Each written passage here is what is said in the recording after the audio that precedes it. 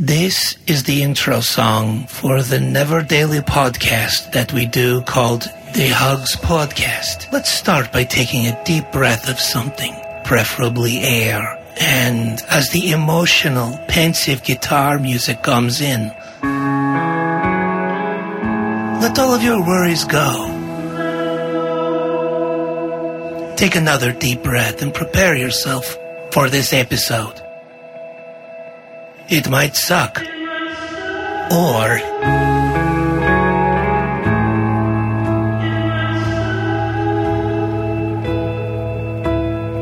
it might free your earballs to soar with the Beagles. This is the Hugs Podcast.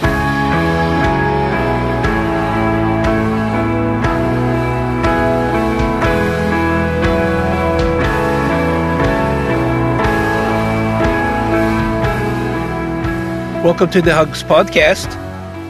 How can I help you? Welcome to the Hugs Podcast, the Never Daily Podcast, where we bring you happiness, joy, light, and hugs from three guys that are all doctorates in hugs. I'm the operator. I'm Jack Luna. I'm Kent Chungus.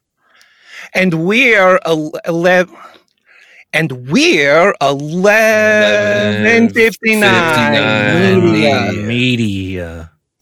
Yes. We'll work on that part. I don't even think I could fix that in the edit. So we're going to roll on. Nailed it. Hey guys, guess what? What? This is our first episode, but did you know that we're already award winning? No. We are. I'm just going to read you a couple of these. Erica Bradford. No, I'm just going to say their first name. Erica. Oh my God. Yeah, to keep her anonymous. I'm going to change their last names. This is going good. This is from Erica Bradfordstein. Right? Okay. She says, hockey stick emoji. Yeah, exclamation. I needed this today so badly for my earballs and for my sanity. Perfect timing, guys. Thank you so many hugs. Smiley face emoji, heart emoji. I can't believe it. We've already got awards. So here's another one. I love that intro music. Remember when you used it on another episode of Dark Topic podcast? Oh, that's not real. That's just a reminder. I think that's not really an award. Here's one of a GIF, animated GIF from the hit show The Office, of some of the guys from The Office dancing. Okay. That's a cool award. And then one more. No, please stop for a sec, please. Yeah, and I think it's pronounced GIF. Like peanut butter. Tracy says, "Best news ever!" Exclamation point. Okay, cool. Here's the thing. We're doing this to a public audience and they don't know who we are. Right. So if I was listening to this podcast right now, I would have shut it off about 15 seconds ago. Yes, but you can't because you got my Venmo payment, right? I did. Okay. So I just saying that. That's not threatening. I'm just clarifying. I meant to say, Jack, did you get my Venmo payment? And then you said yes. And now we're moving on. Also, let's just be clear really quick. Why did we have to start over this recording?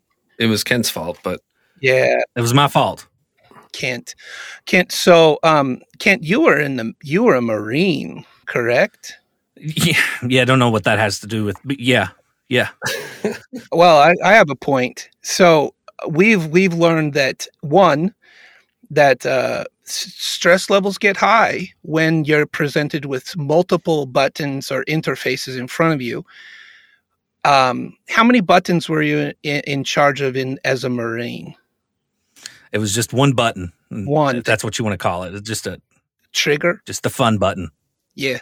Pew pew button, I believe, right? The pew button. And I think Jack said it best on what they told you your job was in the military. Jack, what did you say? I said, here, carry the heaviest Swear word. and then carry the heaviest burden when we get out of here. Just a weight monkey. That's all I was. Here's the biggest gun. Here's the heaviest. Swearing. Here you go, you More swearing. Neanderthal. Here. Yeah. Okay, we need to kill a bunch of people. Kent, you're up. Okay, now live the rest of your life in therapy. Or whatever you want to do. It doesn't matter. Well, I think that pretty much thoroughly covers who we. Oh wait, no, it doesn't cover us at all. No. So, Jack, tell us who you are and how we were born. Sure. My name's Jack Luna. I started a podcast called Dark Topic. I went on to do a podcast called Monstro with the Sword and Scale, Mike Boudet, a well-loved podcaster in the true crime podcasting community. I blew up a little bit from there. I met the operator, left that, and we started our own thing called 1159 Media, where we do Dark Topic 911 calls with the operator, where we cover 911 calls with the operator who you're talking to. It's a little misleading. Ta-da. And then we met Kent Chungus, this grunt Marine with dead in his eyes and just death in his dreams. Yeah. When we saw that dead in his eyes, we were like, that's 1159 material, right? That's what we want. Mm-hmm. And he started a podcast called True Crime Kent with the operator and myself doing cameos. And together we became 1159 Media.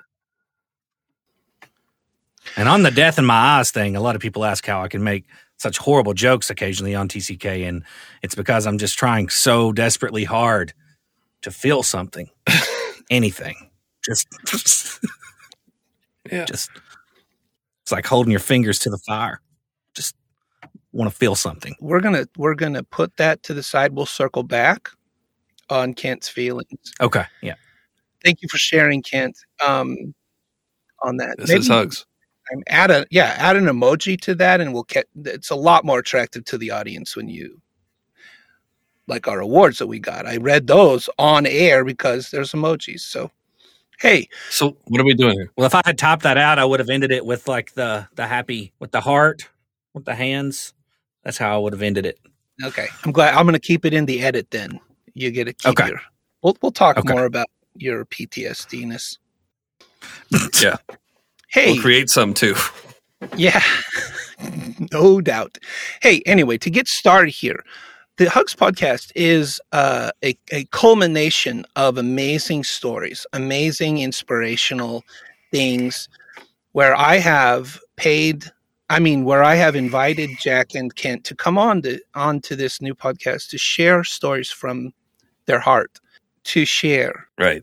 Because we've only done true crime for so long, and true crime's the hotness. I mean, it's what you get involved in. But I mean, it's not necessarily what we're obsessed with. We all not enjoy true crime. We're fascinated by true crime. And we wanted to do something that was a little more positive. And this is where the Hugs podcast is born. It gives us an outlet to share somewhat positive stories and give a hug, to the audience. Leave them feeling like, when you read the newspaper, you watch the news, it's all bad news. We want to put something out there that was somewhat positive. And that's what Hugs is really all about. Yes.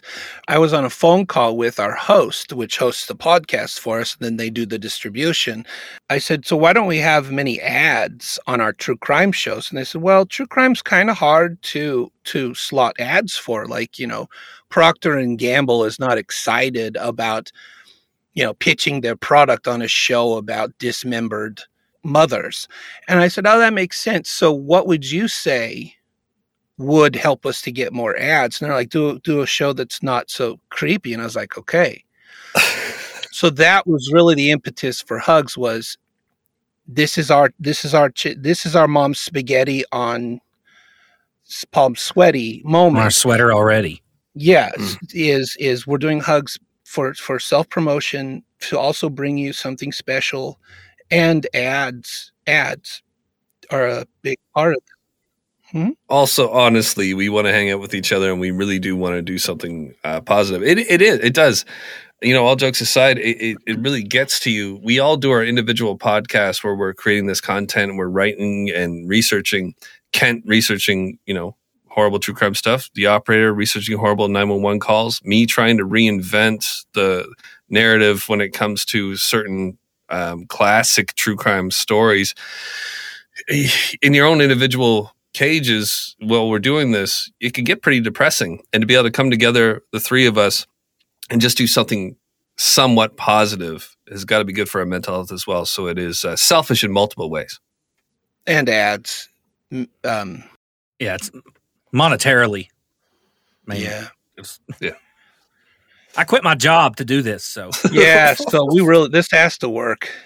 Though, Jack, to your point, it's funny because people hear the podcasts that we do and all of our voices are on them, but they oftentimes what's the disconnect is that we're never in the same room. One, B, we're rarely interacting with each other. Like on True Crime Kent and I interact, but we drop Jack's part in. On Dark Topic, Jack has made it very clear he doesn't want us on that show. So once again, it's very not even allowed in the room. No, it's isolated. And he's like, look, guys, I'm the money. I'm the money. Yeah, that's what he said. I said I was the draw. I said I was the draw. He's the draw. So, so we like each his have executive bathroom. Yes. Yeah. Exactly. He also has a parking spot out front for his minivan that we can't use. It turns out this is going to be a very honest podcast as well. Because the operator is saying things that are argumentative in our past, and he's just acting like it's a funny thing to talk about. Yeah. And this is why I love the operator. A lot of stuff coming up right now on a recording that should have been talked about before, I feel like. Oh, it was. Just not with smiles on our faces. He's crying. He's literally crying. There's tears coming. Keep smiling. Okay. No, this is going to be a lot of fun. So we're each going to share a story with you every episode. And then, so like I said, Jack will go, Kent will go, I'll go, and then we're going to stop recording. And that's when you stop listening to the episode. Perfect. Anyway, so how should we kick this off? Jack, do you want to start? Yeah, sure. I'll get right into it. All right, my question is, before I begin my story, do you guys like hugs? Do you guys like getting hugged or giving hugs? Hold on. Let me do it this way. Operator. Yeah. Do you like hugs? Do you like giving hugs and receiving them? And why? Boy, you know what's funny is I've brought the hug game pretty heavy. But now I'm asking myself, do I like hug? Okay. You know what? I use hugs as a cudgel. Mm-hmm. Often, like if somebody doesn't like hugs, I'm all about hugs. But no, I guess I'm not a. Hold on. What? If somebody, that sounds like assault. Yeah, that's assault. If somebody looks like uncomfortable about getting a hug, you full out bear hug them. I have a relative. She's a niece of mine, and she was babysitting for us. This is getting worse. Just bear with me. She was babysitting for us, and she's had some struggles. And, getting out of your arms. I guess I did pair my niece and hugging. So yeah, I'm going to move through this quickly. So we went on a date, and she was here babysitting. What? No.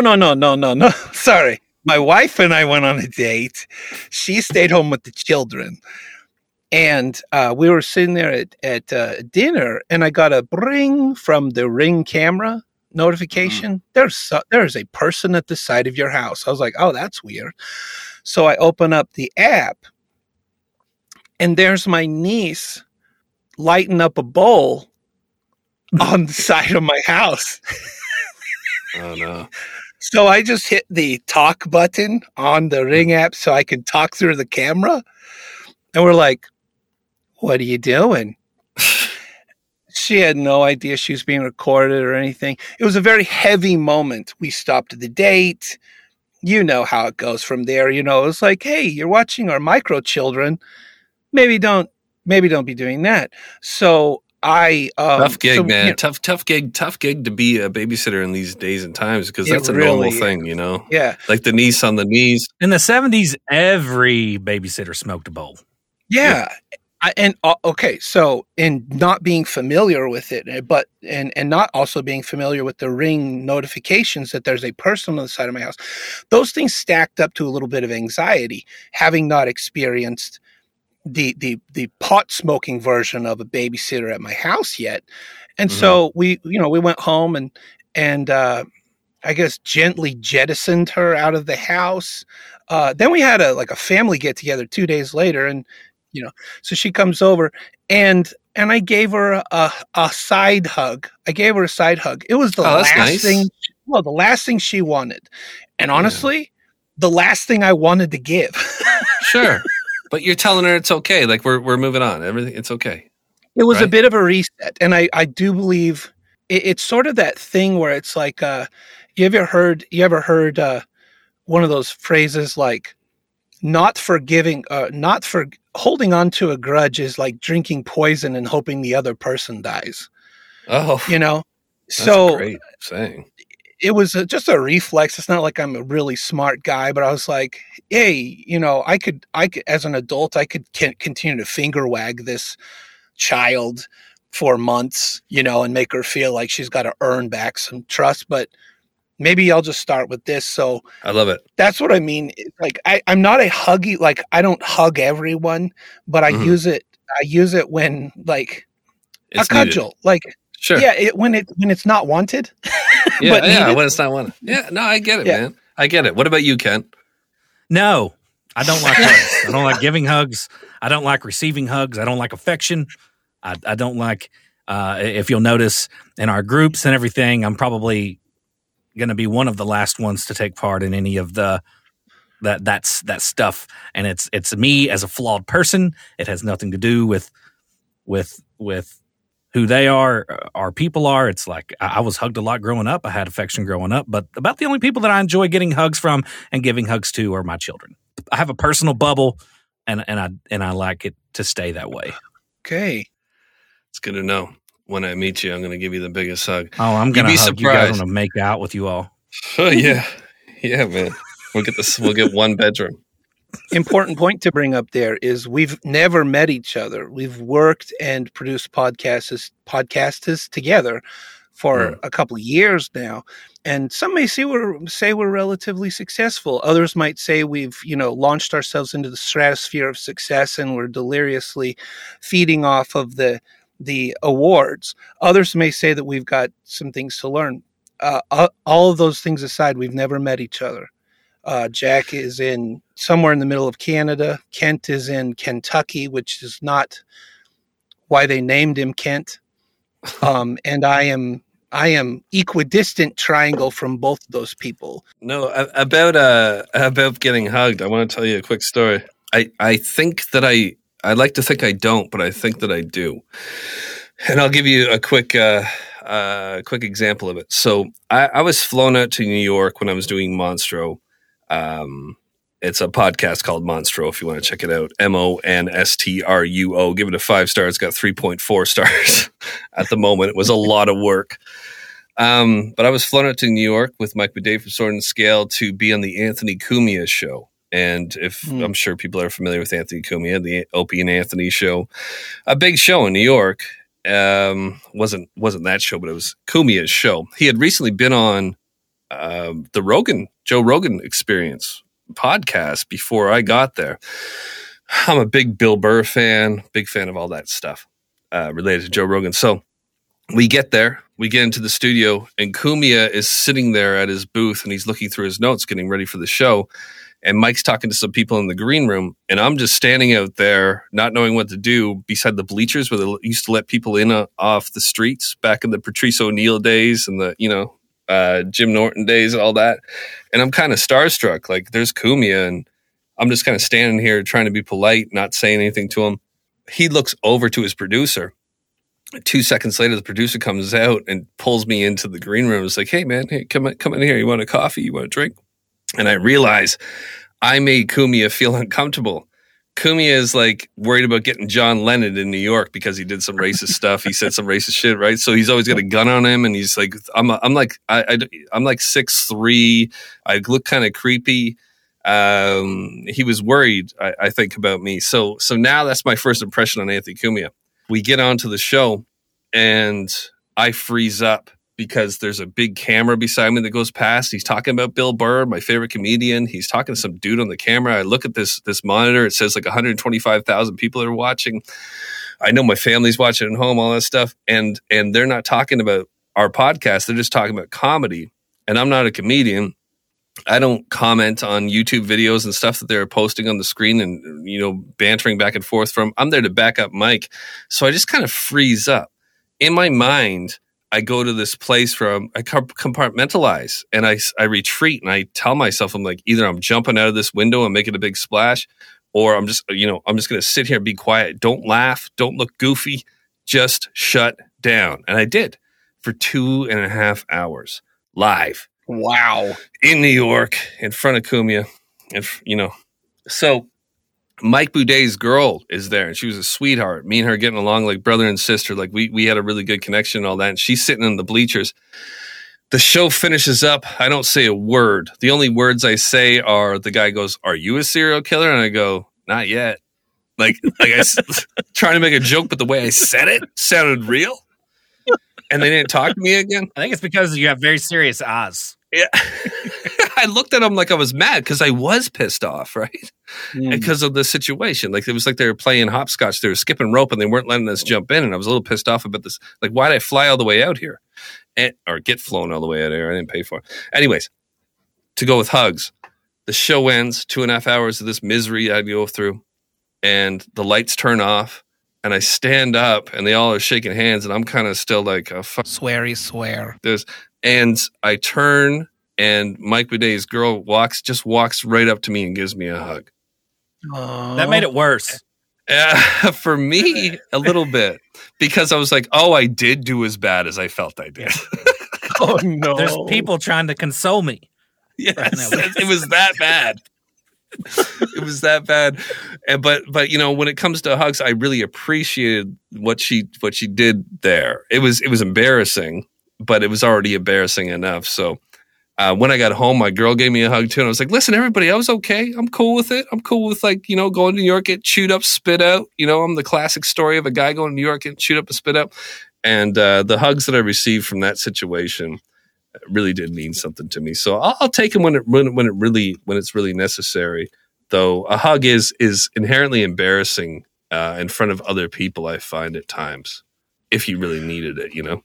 I think that what you're speaking of is honestly, it's one of the reasons that we decided to do this show. Because what we found on our other shows were we were finding a lot of people that were listening to the content that we brought to the episodes of our various shows, but that the connective tissue between us and the people that were listening had everything not to do with the content and more about connection with us.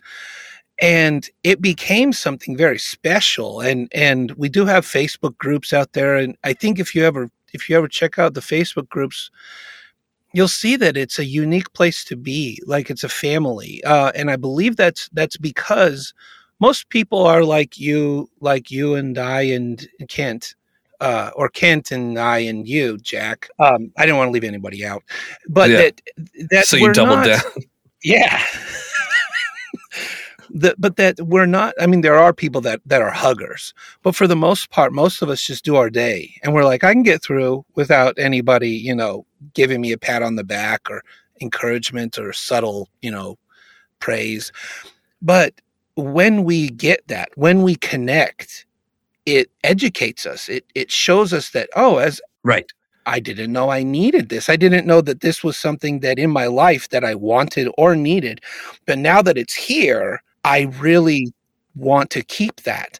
And whether it's, you know, pandemics or just our 9-to-5 jobs and the A to Z kind of day that we lead with our families, children, being alone, our pets, whatever those things are, we have all kind of lost the value of connection.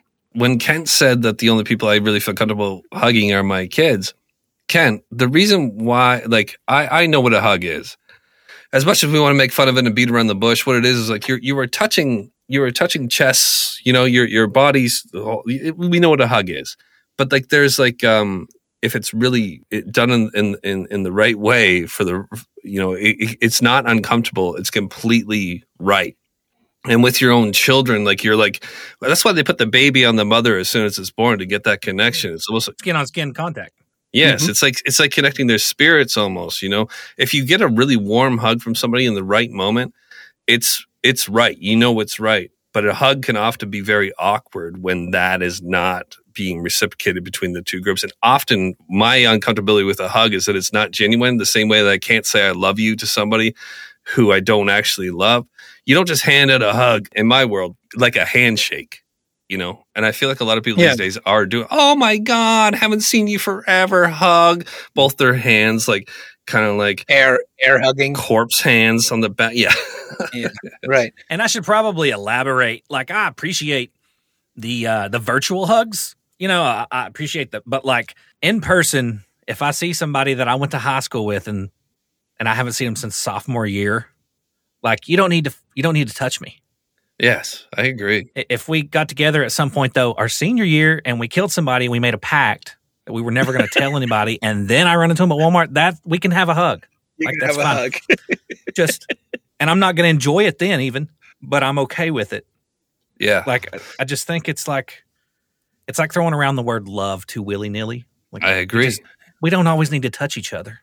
I agree. I'll tell you something. So I don't know if you've heard of this. So everybody's seen a massage, like place where you can get a massage, and everybody's always, we've all seen physical therapy places.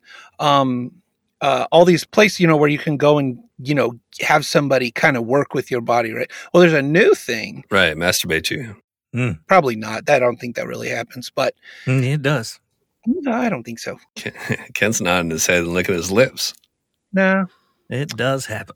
No, try Googling it. You won't find it, I bet. Anyway, moving on. Promise it happens in Bulgaria. Yeah, oh, man. Hey, anyway, so there are these new places that are popping up called Flexology. I don't know if you've seen these kind of places. What they do is they literally bring you in and they stretch you. So they put your body in positions and then they stretch different portions of your body. And I had this done. And there was something really unique that happened. I think that actually is relevant to hugs as a physical, as an interaction. So, like for example, I believe I have tendons made out of Kevlar. I'm not a flexible person. So my sister, she's doing this reflexology on me because she's a certified personal trainer, and like my leg's on her shoulder and she's pushing into that, and I can feel that point where I'm like, oh no, my body doesn't do this. She's like, I just felt that, and I was like, what do you felt me say no, right? My body said don't move that way, and she said, but just give it to me, and so she pushed me to that point, and she said, now I want you to push into me. So she's not pushing me anymore, but she said, push your leg into me. And so I gave her a little bit of pressure at that point where it was pretty tight. I was like, I don't think I can go any further. And then she counted to like 3 or 5. And then she said, okay, stop. And I stopped. And then she just motioned forward. And I moved past that scary point, and my tendon just kept stretching, like my leg kept stretching. And we did that like 2 or 3 more times. It was amazing. Like my leg was at noon, and it wasn't going to move past noon, right? Mm-hmm. After this stretching, I was more at like 3. It was nuts, and my body's never done that kind of thing. And she said, what it is your body tells you where it thinks you should stop. Right. And so because of that, most people can't push their body past that point. You can't force your body because it'll just keep in that tense mode. And it's like, I told you, don't push me. But because of the way she did it, instead of her pushing me past that and then my body not trusting that to happen, she said, push against me. Mm. So I took control and I pushed into her. And then when I let go, she was able to move through that. And it was really amazing. And I think about that sometimes now that I think about hugs, and I think, have you ever given somebody a hug and either you or them, there was a spark in that hug and you stayed hugging for just a little bit longer than you would normally conveniently hug someone. But there's a spark that says, I really needed this. Yes. And you stay there. I understand. You know, what's funny about that story is that I was always going to ask you why you have a baseball bat with a shoe on it in a sleeve behind your back. But now I understand that your leg got pushed up so far behind your back that it's just there, right? Exactly. And you hop on one foot often. Yeah. Too. I leave a room. I was never going to bring it up, but it's a conversation starter. It's, hey, why is your leg back there? Well, let me tell you a story about me having bad tendons and now I don't. And then I give them a card to the flexology place. But you do look weird naked. Yeah, I do. It's also hard to retain any kind of bowel movement. It does make your genitalia look a lot more impressive when you only have one leg, though. Yeah, and it's where your left leg should be. I feel like I was trying to go somewhere. Old magician's trick. Emotional and positive, but I feel like. Should I get going? Yeah. Why don't? Hey. All right. So. This is my hug contribution. When I was 12, 13 years old, I was forced to go to a new school because mine only went up to like grade 6. So I had to transfer from the school to 7, 8, and then go into high school. And the school that I had been at was small and wholesome. You know, we'd play marbles at recess, play sports, not a whole lot of fights or bullying as it was a small school. We were all like wearing track pants and G.I. Joe shirts, and you know, nobody was really flexing. We were all just kids wearing our pajamas to school. I mean, we'd all, once in a while, the bullying would happen would be all the guys would hold hands and walk around school and say, anyone who hates girls, please join in. Whoever hates girls. And then the girls would all start holding hands. Whoever hates boys, please join in. And then like there'd be girls going around the school and guys going the opposite way around the school, hating boys, hating girls. That's as close as like the hate God. It was very wholesome and pathetic. But when I went to this new school, I immediately realized, you know, I was kind of cool in the school I was at. I was accepted by everybody. Everybody was kind of cool. Nobody was an underling. And at this new one, there was a hierarchy. And there were like tough kids there. It was a bigger school. And they had all kind of proven themselves in certain ways. So all these new kids coming from the wimpy school I came from were getting picked on like crazy. And I decided to rise above it. I was getting in fights daily. I was from like a bit of a rougher neighborhood. My background was rougher than most of the kids I went to school with. So like I kind of had an idea of what I needed to do here. And I started proving myself in strange ways. You know, I pulled away from the pack of my former classmates who were getting swallowed by this new situation and, you know, getting cuckolded almost like they were all just being quiet and just trying to get through their day. But I was stepping up to it, standing out. And I earned a new place within this new group. I would do things like I would stand at the chalkboard and they would whip erasers at me and whatever. And I thought I was cool, but really I realized I was being like the ultimate kid who was being picked on. But I could take it, you know. I would start doing things like pulling pranks, like chewing up big spitballs out of construction paper or Bristol board and chucking it at the clock. And, oh, who did that? Oh, it's because the teacher would look to see what time it is. And there's this big, gooey, red spitball hanging over the clock, and everyone knew it was me. So I was starting to get a bit of a reputation, you know. I'd fart on command. Hey, Jack, fart. Like, yeah, well, wait till it's real quiet. Fuck, let it rip. You know, fart. Who did that? You know, everyone knows it's me. I think I'm the swear word. I one time a group of us went past this art teacher who had big fake eyelashes, and I reached up and ripped one of her eyelashes off. I was a champion, right? So after school, you know, after doing all this work that I was doing to boost my reputation, I'd volunteer for all kinds of heinous stuff beyond what's available in the classroom. You know, I'd drink bong water in grade 7. We're smoking weed. I'd break into houses and rearrange the furniture so that people thought they had a poltergeist in their house. You know, like harmless kid stuff. We all did this kind of thing, right? No. Yeah. I mean, yeah. Mm-hmm. So anyways, when the Jackass movies began in like 2000, I was 20 at that time.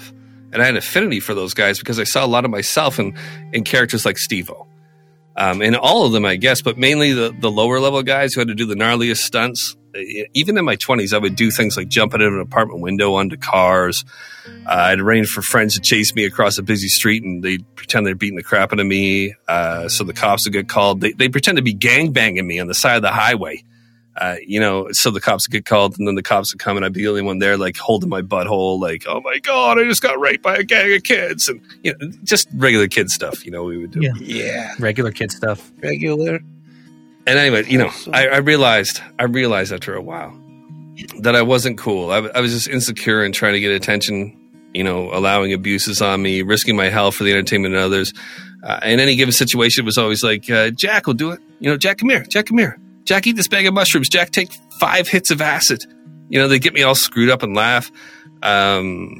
Make me smoke so much weed, and then we'd be in a house where the parents weren't there, and they claimed the parents were home, and they'd rush upstairs and push me out a side door, slam the door, locking on me. I'm in the middle of a rainstorm, super screwed up, and just getting rained on. Everybody laughing at me. I was that kid. I was getting bullied, and I thought that I was like a champ or something like that. But I was just like their piss on, as Kent brought me to that phrase. I was their piss on.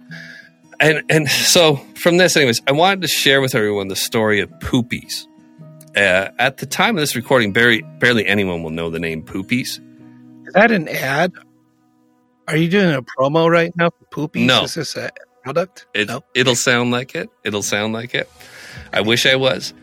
But Poopies, by October of 2021, this year, where we're recording this in 2021, everyone will know who Poopies is. He is the newest member of Jackass and a future star in the culture of all this. His name is Sean McInerney, a.k.a. Poopies, and he's an underground amateur stuntman, a jackass type who got his start being a professional piss-on, much like the situation I accepted as a kid. He came from a broken home, poor, moved around a lot, eventually ended up in California where he didn't fit in. He was from Missouri. He didn't talk or dress like a California kid at the time, and found himself being picked on immediately. He's driving around like a little scooter and wearing like really tight, short Adidas shorts, and they're all wearing Billabong, and they got surfboards, and it's a more affluent community than he's able to step up to. And he ended up kind of making his way the same way that I did. I didn't make my way, but he got accepted in a strange way, the same way that I did as well. And I assume that a lot of the Jackass crew did too, at least the underlings like Steve-O and all that. Today, he's in his mid-30s, Poopies. But back then as a teenager, Jackass hit the scene. So he's about 35. Jackass hits the scene when he's like 16. And like myself, he very much related to the guys in the videos. He began emulating what they were doing. He threw himself off a cliff while everyone was just hanging out.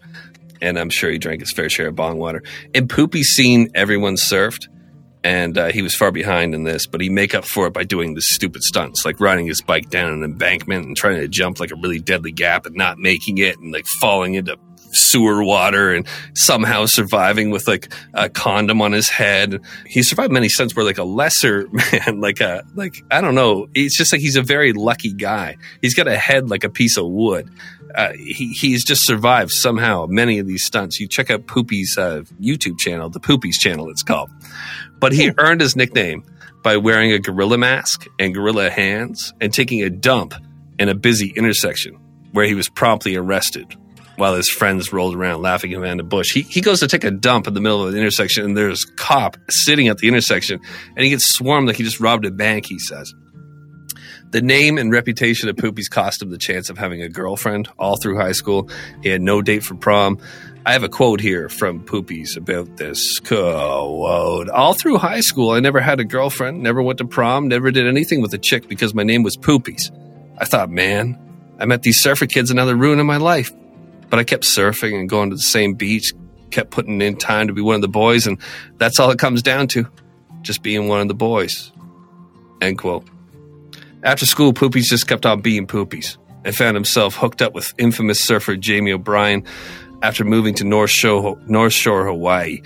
Poopsies became a bit of a star on the show Who is J.O.B., a play on the Jamie O'Brien name, and after many death-defying stunts, mostly involving surfing, many of which he should have died or become paralyzed doing, Poopy started his own YouTube channel called, like I said, shout out Poopy's again, the Poopy's channel, big hugs to Poopy's, and eventually caught the attention of the Jackass crew. Poopy's is an example of success born from insane risk. He's a pure soul with little talent or athletic ability, but full of heart and dumb courage. You will see this man's star rise. He's a man with a mixture of joy and pain and insanity forever in his eyes. Something along the lines of like riffraff. You guys know riffraff. Like you look into certain guys' eyes and usually they're light blue and you're like, what is going on in there? And then he just drinks a piss jug, you know? This fall of 2021, he's going to hit the big screen. As a child of the movies we all loved and this will be in Jackass Forever. He almost dies surfing through shark-infested water. He jumps the shark is the name of the stunt. Jumping the shark, by the way, is a term that comes from the Happy Days movies, where Fonzie got on water skis and tried to jump a shark. And it's forever kind of like in the vernacular now because it was like one of the worst moments in television history. A lot of people think, and they think that it ruined television. Like they tried to do something way far out and it didn't really quite land. This is what Poopies does. He emulates this and he tries to jump actual sharks. This is no secret. He actually lands in the shark pit. They only go 10 miles per hour as they pull him up off the ramp. He lands right in the middle of this chummed waters of sharks and has 2 arteries severed from a shark attack and almost dies. So stay tuned. Check out the Poopies channel to learn more about my man Poops. Poopies is going to be a sensation. Big hugs to Poops. And I feel like what they're starting to do here is, I was talking to you earlier about this, Jack, is pass on the torch. Because, you know, the guys at Jackass are starting to get old. Johnny Knoxville's completely gray. Yes. I think he wears a catheter most of the time now. He broke his... Swear. Yeah. And I feel like he's the first, like, new addition. You know how, like, SNL, they have, like, they retire a cast and get a new cast every 5, 6, 7 years? That feels like what is starting to happen here is they're like he's the first new cast member. To your point there, Ken, what I'm trying to say here is that kid that I was, or that a lot of us were, maybe you guys were in certain ways as well, he is the one who made it. He stuck to it. Yeah. I'm jumping out of apartment windows onto trucks and all that kind of stuff, trying to impress people because the Jackass inspired me to do these kind of things. I take it further as I got older, but now I'm like 40 years old.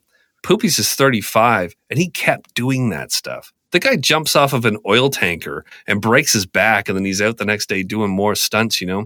And he's just like one of those guys who'll just show up at your house and be like, you got any more of that cake from yesterday, from the birthday party? You know? He's Poopies, and he's the next, like... Haven't ate since the birthday party.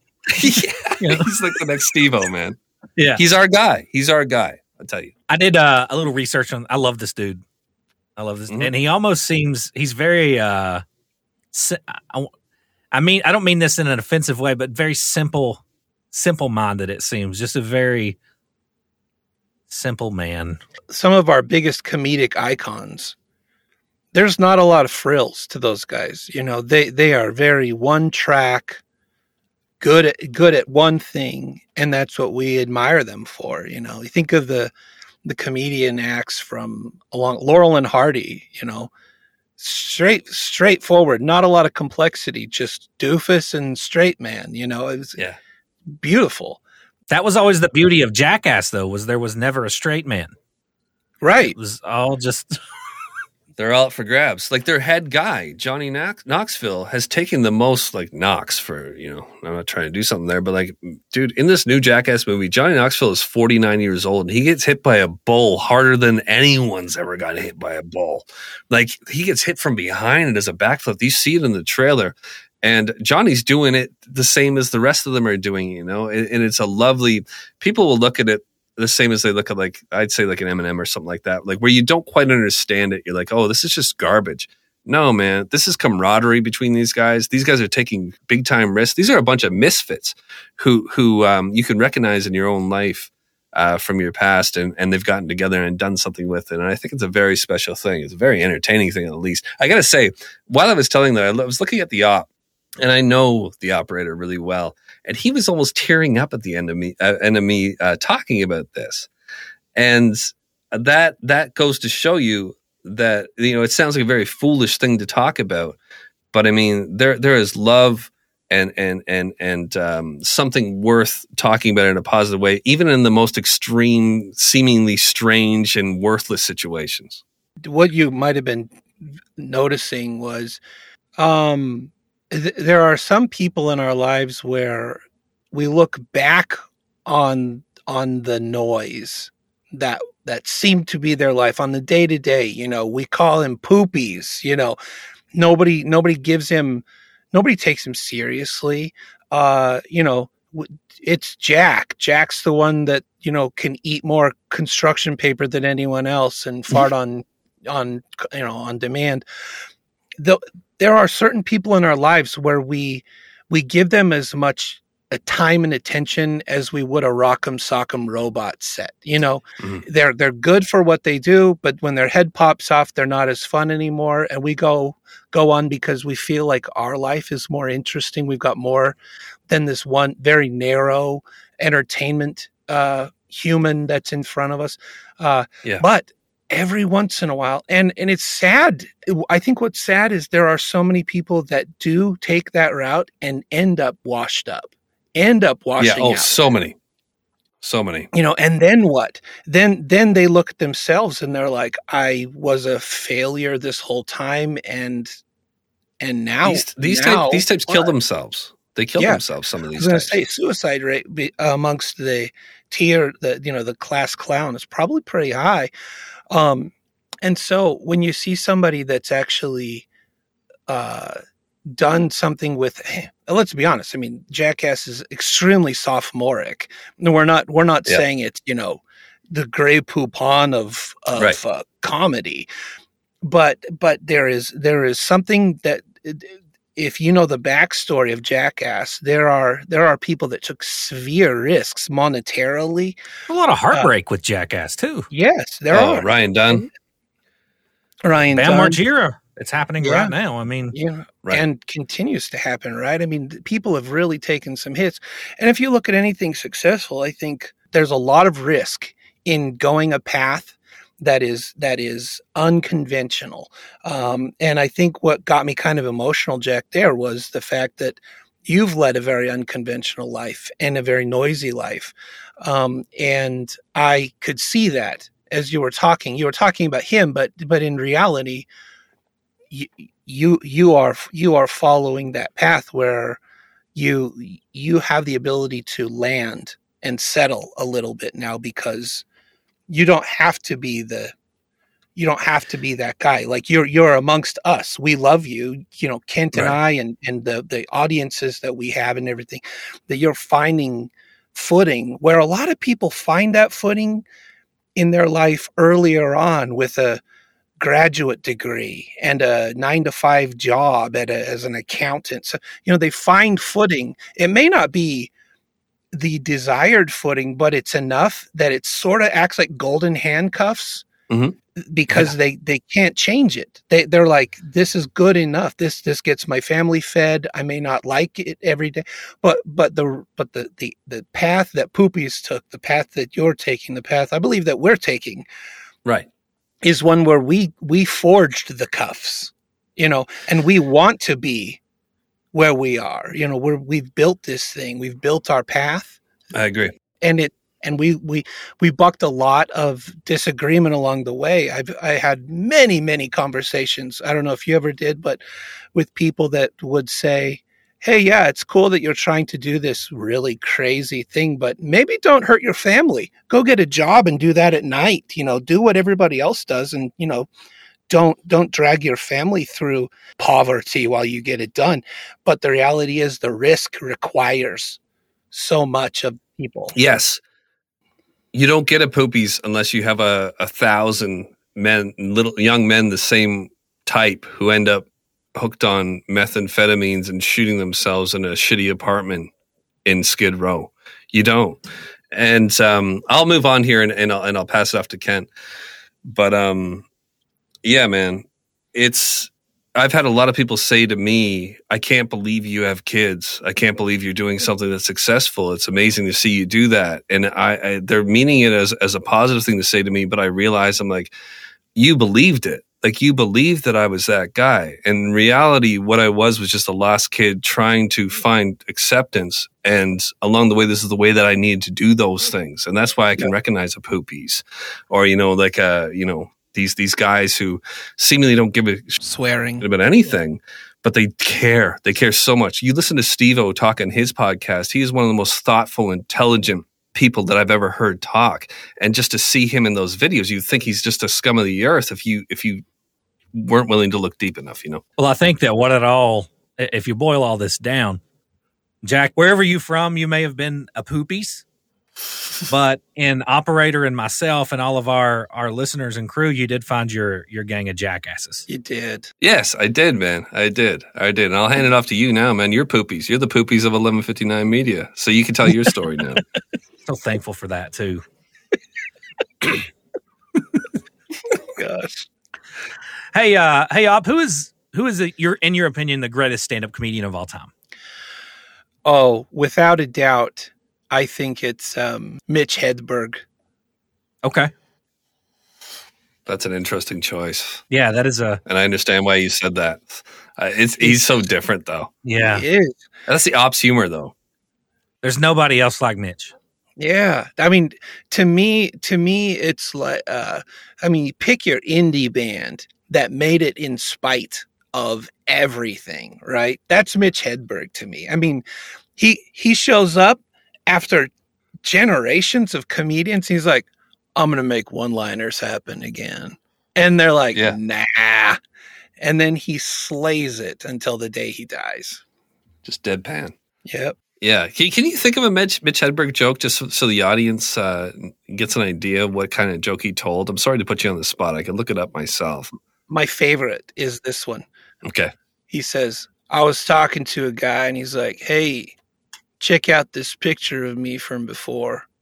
And I said, man, every picture is a picture of you from before. My favorite is a guy asked me if I wanted to buy a frozen banana. Do you want a frozen banana right now? And I said, no, but I will take one because I would like a regular banana later. Yeah, man. That's Mitch Hedberg. Oh, he died. He did. Overdose. Yeah. Yeah, tragedy. Comedy. What about you, Jack? That's Bill Burr, without a doubt. I just think his stage presence and his ability to be himself on stage and take chances and not care if the audience pulls back, actually make the audience pull back and then bring them, be able to, because he's a good guy at heart, behave as this, rock is not giving a shit about anything, but the guy is so intelligent and really sees the world very clearly, and he can pull you around in almost any subject. I take a lot of tutelage from Bill Burr and his Monday Morning podcast and the Bill Burt podcast he does with Bert Kreischer. I want to tell you a quick joke before you get into your thing there, Kent, and we hear your favorite comedian. But on the Bill Burt podcast, Bert Kreischer, and this isn't a Bill Burr joke, but they all laugh so hard at this, and I told you this already, Kent, but I think it's the funniest joke I've ever heard. Bill and Bert, they're talking about this comedian joke where he says, all right, I like to drink and drive, but it's just on my motorcycle, right? And I'll go out for like 20 minutes on my bike when I'm super hammered, feel the wind through my hair, and I feel really super alive. So I like to do that privately. But my wife has caught me a couple of times doing this, so I have to do it like on the sneak. So it's around like 10 and 10:30 or whatever at night, and his wife has gone to bed and he's hammered. He's like, all right, I'm going to go for a little scoot. So he goes out on his motorbike, zips around for like 20 minutes, feels alive, comes back in, sneaks back into the house, creeps back up the stairs, gets into bed, and his wife turns to him and she goes, you were out on your bike. And he goes, no, why would you say that? And she goes, because you're wearing your motorcycle helmet. Who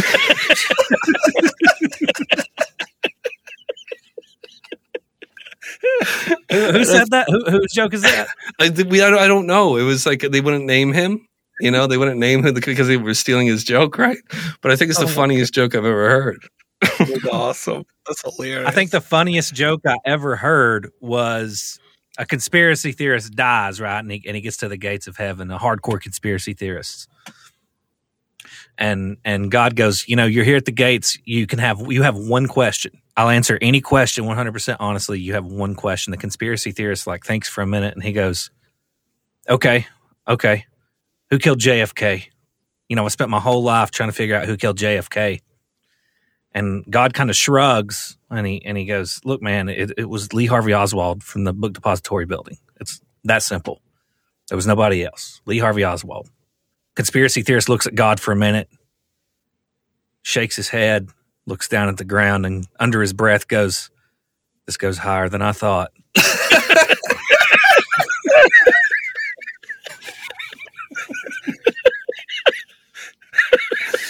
Awesome, man. I've got one.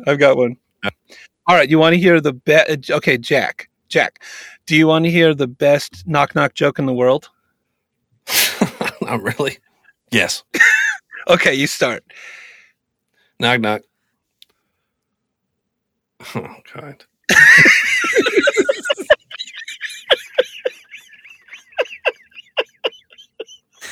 It is. You know what? You're right. You did it. All right, Ken, let it rip, man. Well, I asking me who my favorite stand-up comedian is harder for me to answer. I genuinely think it's harder than having to ask, like, what's your favorite movie, or having to answer what's your favorite movie, what's your favorite song, what's your favorite band. There's so many that I love. Anthony Jeselnik, Bill Burr, like you said, Jack, Theo Vaughn, Bert Kreischer. Nate Bargatze. I've been listening to a lot of Nate Bargatze lately. But the reason I wanted to start this little story off with that question is because it's important, because I would argue that everybody that we just talked about, especially Bill Burr, were heavily influenced by a man by the name of Sam Kinison.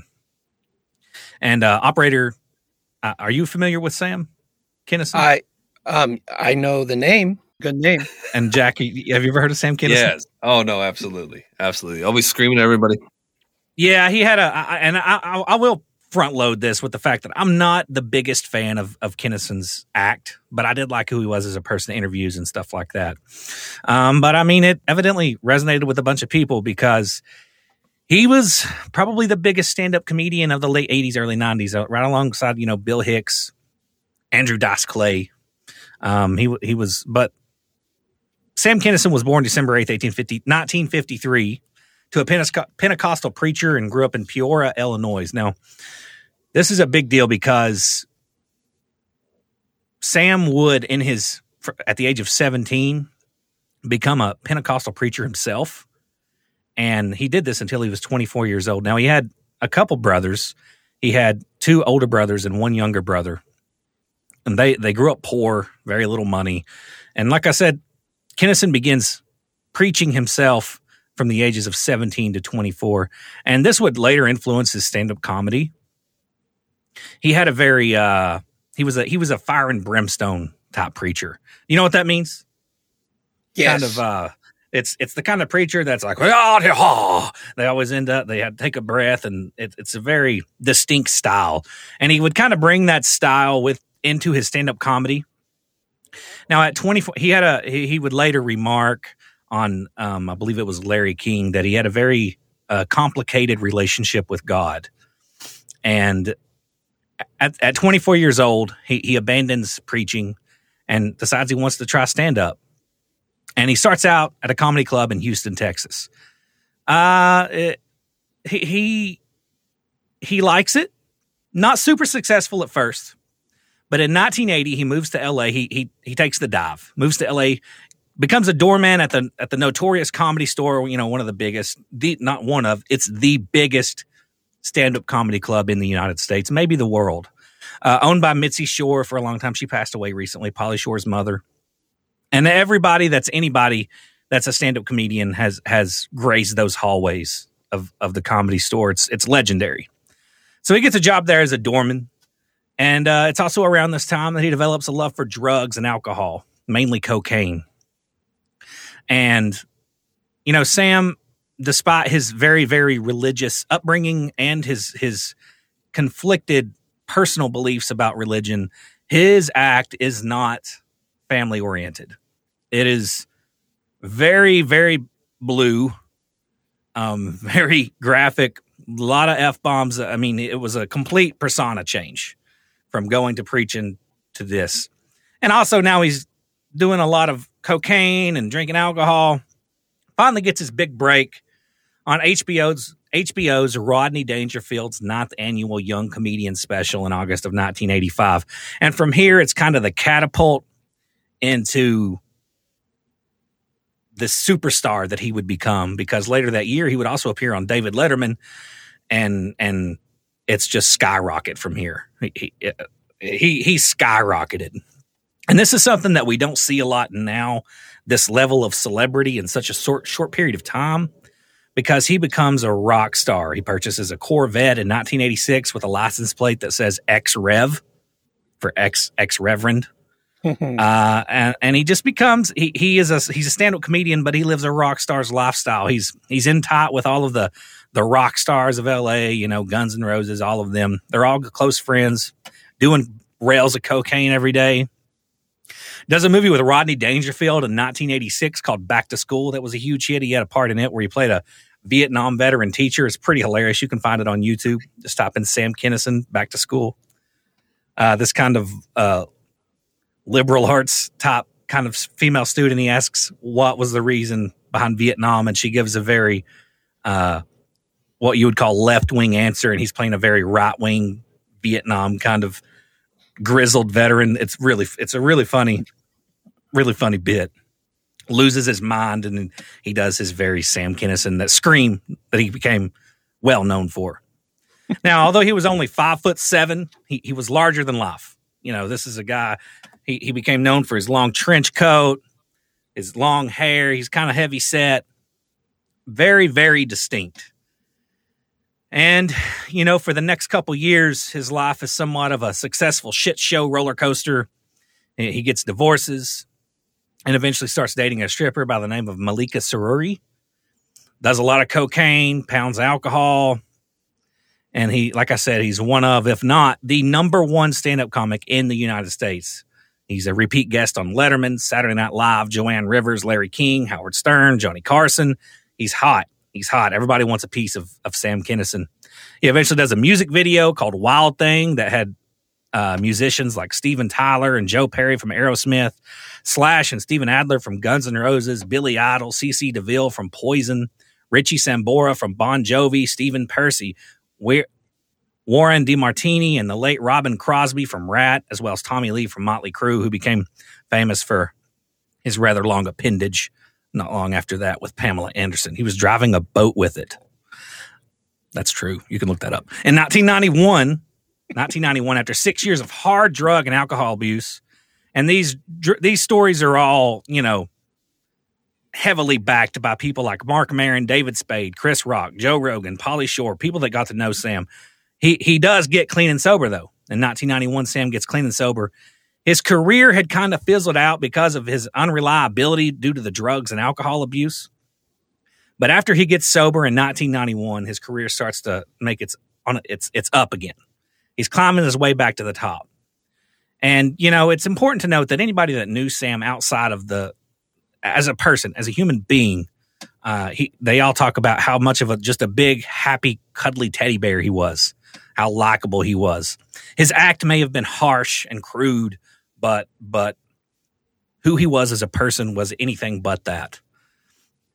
On April 4th, 1992, he marries his longtime girlfriend, Malika Sururi. They honeymoon in Hawaii. Sam is now a happy, sober, and for the first time in a very long time, his life looks good.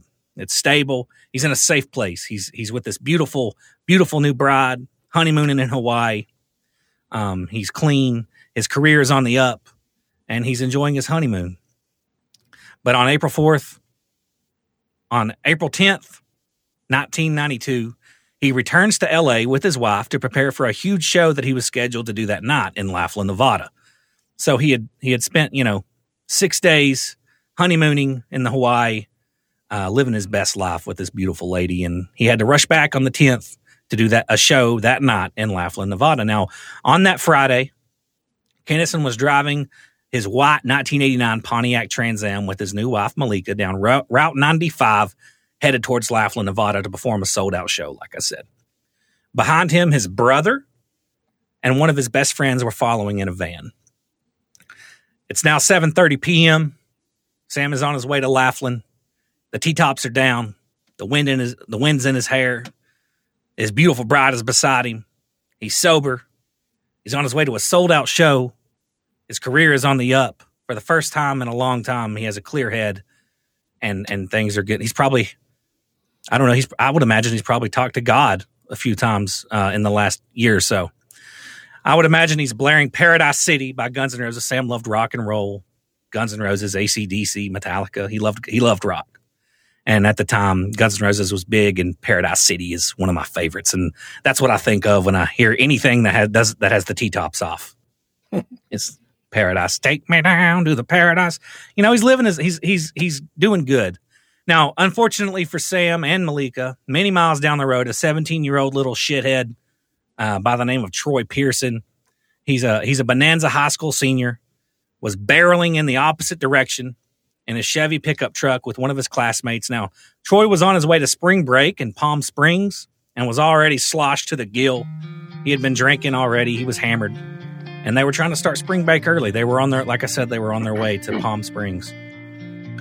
At 7:50 p.m., Troy, coming the opposite direction as Sam, tries to overtake another vehicle that he felt was driving too slow, probably realistically running about 50. Many people say that Troy was speeding. He tries to pass another vehicle and is now in Kinnison's lane. Sam tries to slow down as much as he can, and then at the last minute tries to get out of the way, but it's too late.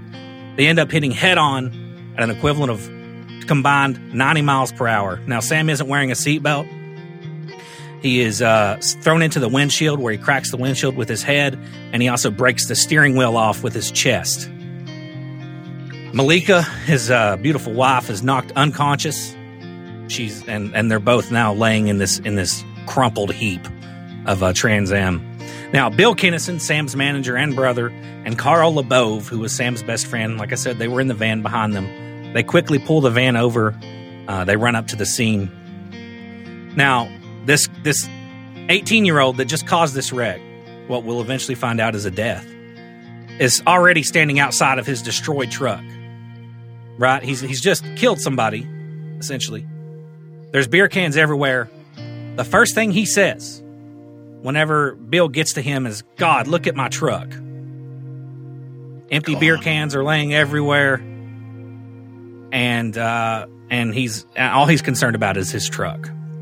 Now, LeBove, Kinnison's best friend, runs up, finds Kinnison sitting upright in the driver's seat. He's responsive but confused, stunned, and groggy.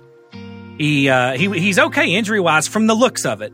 Just superficially, he has a 2-inch cut above his right eyebrow and a bloody lip.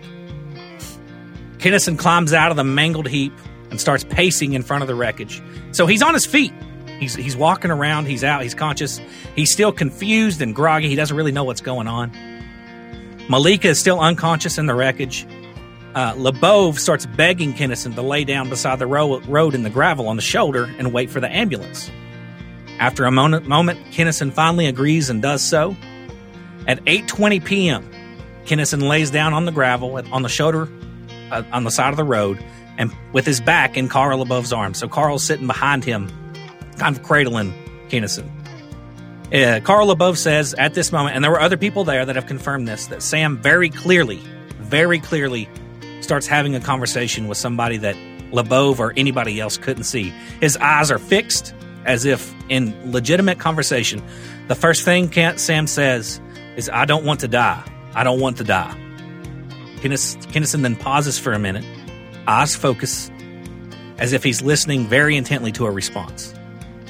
He then says, "But why?" So he is, well, now you can call this whatever you want, but in his head at least, at the very least, what is happening, he is seeing something or somebody, and he is having a legitimate conversation. He says, "But why?" Sam pauses again, eyes focused, and he's hanging on every single word of whatever it is that he's listening to that nobody else can hear. He then kind of nods and says, "Okay, okay, okay." And then he dies. At 8:31 p.m., Kinnison relaxes, takes one more breath after the last okay, and then dies in LeBove's arms.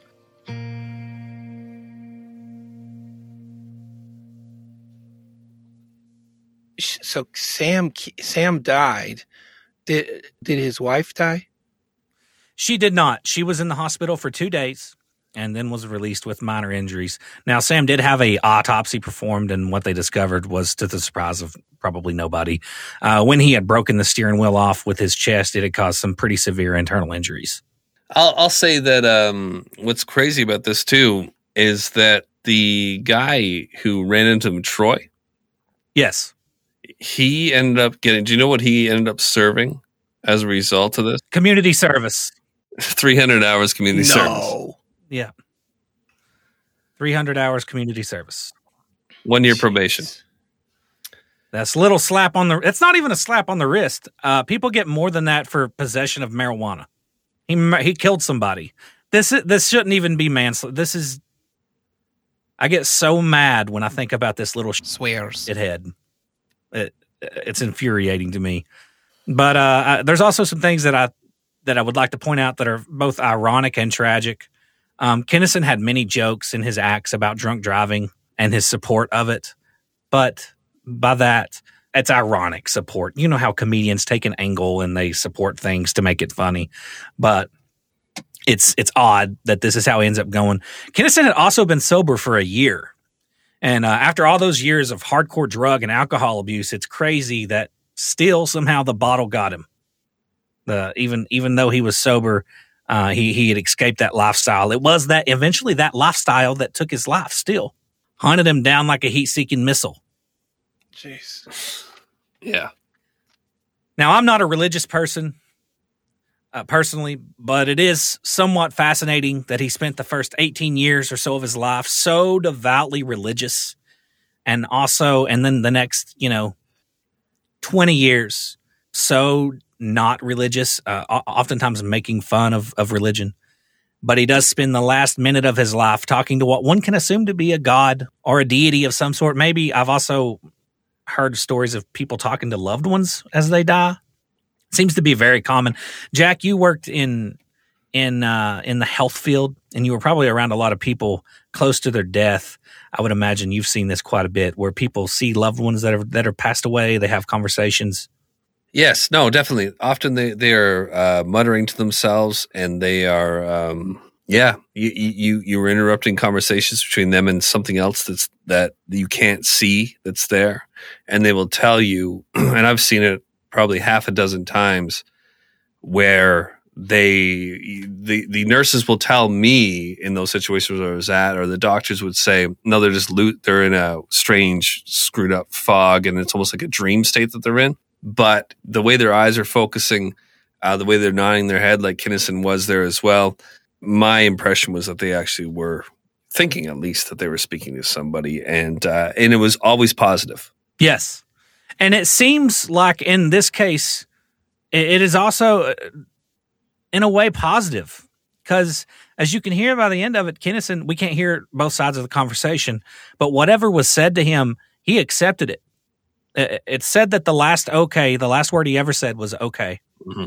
But he said 3 of them, and I read that the first one was like defeated. The second one was kind of like accepting, and then the third one was pure relief. Okay, accept. Okay, here I come. That kind of, it was. They said that the last one was the way that he said it was like this. It was okay. The okay. I believe, and I really do believe he was speaking to someone on the other side. What they're explaining to him there, and I'm going far out here, is that your body's too far gone, dude. If we could, we would. But your earthly body is too destroyed to be able to bring you back. So here and here will reveal someone where you're coming to, and it's okay. And they convince him through some way of first explaining that your body's so destroyed that you can't be on Earth anymore. Yeah. And then second, it's okay here too, which is creepy, man. I hadn't thought about that. Yeah, it's very creepy, very sad. And this is something that I'm interested in. I know Jack, me and you have talked about this before, and Op, you might be too, but is these kind of end of life experiences that people have, these kind of conversations, and it's just interesting in the aspect that Bill, his brother, is so adamant about the fact that Sam was having a conversation with something. It wasn't confusion. He was focused. I focused on something that he couldn't see, and having a conversation. And I guess we'll always wonder, was it God? If there's a God, was it God? Was it a loved one from the past? Maybe it was his father, who was also super religious that he was very close with. And this is one of the most glaring examples, I think, of the tragic, sad clown story stand-up comedians, they make everybody laugh. It's ironic that in so many cases they make everybody around them happy even though they themselves are depressed, down, oftentimes addicts. There's so many examples: John Belushi, Richard Jeni, Robin Williams, Charles Rocket, Brody Stevens, Chris Farley, Mitch Hedberg, Lenny Bruce, Andy Kaufman, Bill Hicks, Patrice O'Neal, Greg Giraldo, Bernie Mac, Ralphie May. The list goes on and on and on. I think something that that's really special. Like some people put the brain and the body's abilities into extreme focus when they talk about like drug related experiences, like the discovery phase. Joe Rogan will talk about ayahuasca and the experiences. Jack in the past has said, do mushrooms, you'll meet God. And I'm a spiritual person personally, and I've never drank, I've never done drugs, I've never done anything like that. I had a small stint of addiction to painkillers when I broke my neck. That went for about 3 months, but other than that, but I have an appreciation for what is brought up in these cases where, Jack says, do this, you'll meet God, or Joe talks about, the discovery that happens on certain psychedelics, or even people that use some more common, like just the way that the body feels when they use marijuana. And what I would add to that is, and this is not to try to put myself on a different plane, but I believe that what those things are showing us is they're showing us that the body can be unlocked in certain ways, to visualize, to understand, to view the world in a different way. And I believe that that's possible, not just through the means of a chemical that we introduce to the body, but our brains are capable of that being unlocked. So if you take away the utility of what unlocks that, and you just stare at that for a minute and say, our bodies and brains have this power that is just sitting there dormant until we unlock it. I'm on a journey personally to try to unlock that spiritually, and that's my own gig. But I have this, when I see people talk about the experiences they've had, unlocking those things through chemical means, or through implementation of some outside substance, I look at that, and rather than I think a lot of people with a spiritual foundation look at that and get kind of panicky, like they're like, yeah, but that's that's temporary, that's a this and that, and they get kind of judgy. I look at it and I'm like, see, the brain is built for more than we give it credit for. And when I look at something like what Sam Kinison experienced personally, I believe that God created me, and God said, hey, go down to earth, learn to be good, learn to be evil. You get to choose. But the one thing that's inseparable is I have this connection, like this leash connected to God, and he's always there. And whether I want to know it or not, or whether I'm dropped into a country or a life where I don't hear about God, I never learn about God, that is always there, and I can't sever that cord. And regardless of where my life goes or the choices that I choose to make, he is there watching that take place. And that, given the opportunity to connect, I believe that he's just waiting for us to do that. This is my belief. And that a guy like Sam, see, the thing is, so many of us believe, whether we believe in God or anything like that, we believe that we can make choices in our life that suddenly put us on a plane where we are not worthy anymore. Whatever that is, worthy of appreciation from our fellow humans, worthy of love or compassion, friendship, all these things, that we can make choices that put us on a plane where suddenly we are banished in a way. But the one thing I believe is that is a tether that we can't sever ourselves, that it's there regardless of where we choose to take our life. And that sometimes, just like those experiences on ayahuasca, or with acid, or these things where they seem to unlock the brain, we see these little tiny windows at the point where someone is meeting their, the last moments of their life, and we see a similar window open. And some may say, see, once again, we're showing that the brain in a traumatic state acts in a magical way, or they act in a delusional way. Or some may say, this is just another window where God has said, hey, I've been here all along. And if that's true, regardless of whether you believe in God or something else, consider this, that at that moment, we all love life. Nobody wants to die. But in that moment, when we've seen people experience that, they are willing to go. Like, can you imagine what they see? Whether it's, the brain's chemicals mixing up a vision in front of them, or it's God or whatever. Can you imagine what they see if they're willing to look to their left or right and see their brother and their wife and all the people that they love? Sorry. And they're willing to just give it up, and they're say, okay, I'm ready to go. Yeah. That's amazing.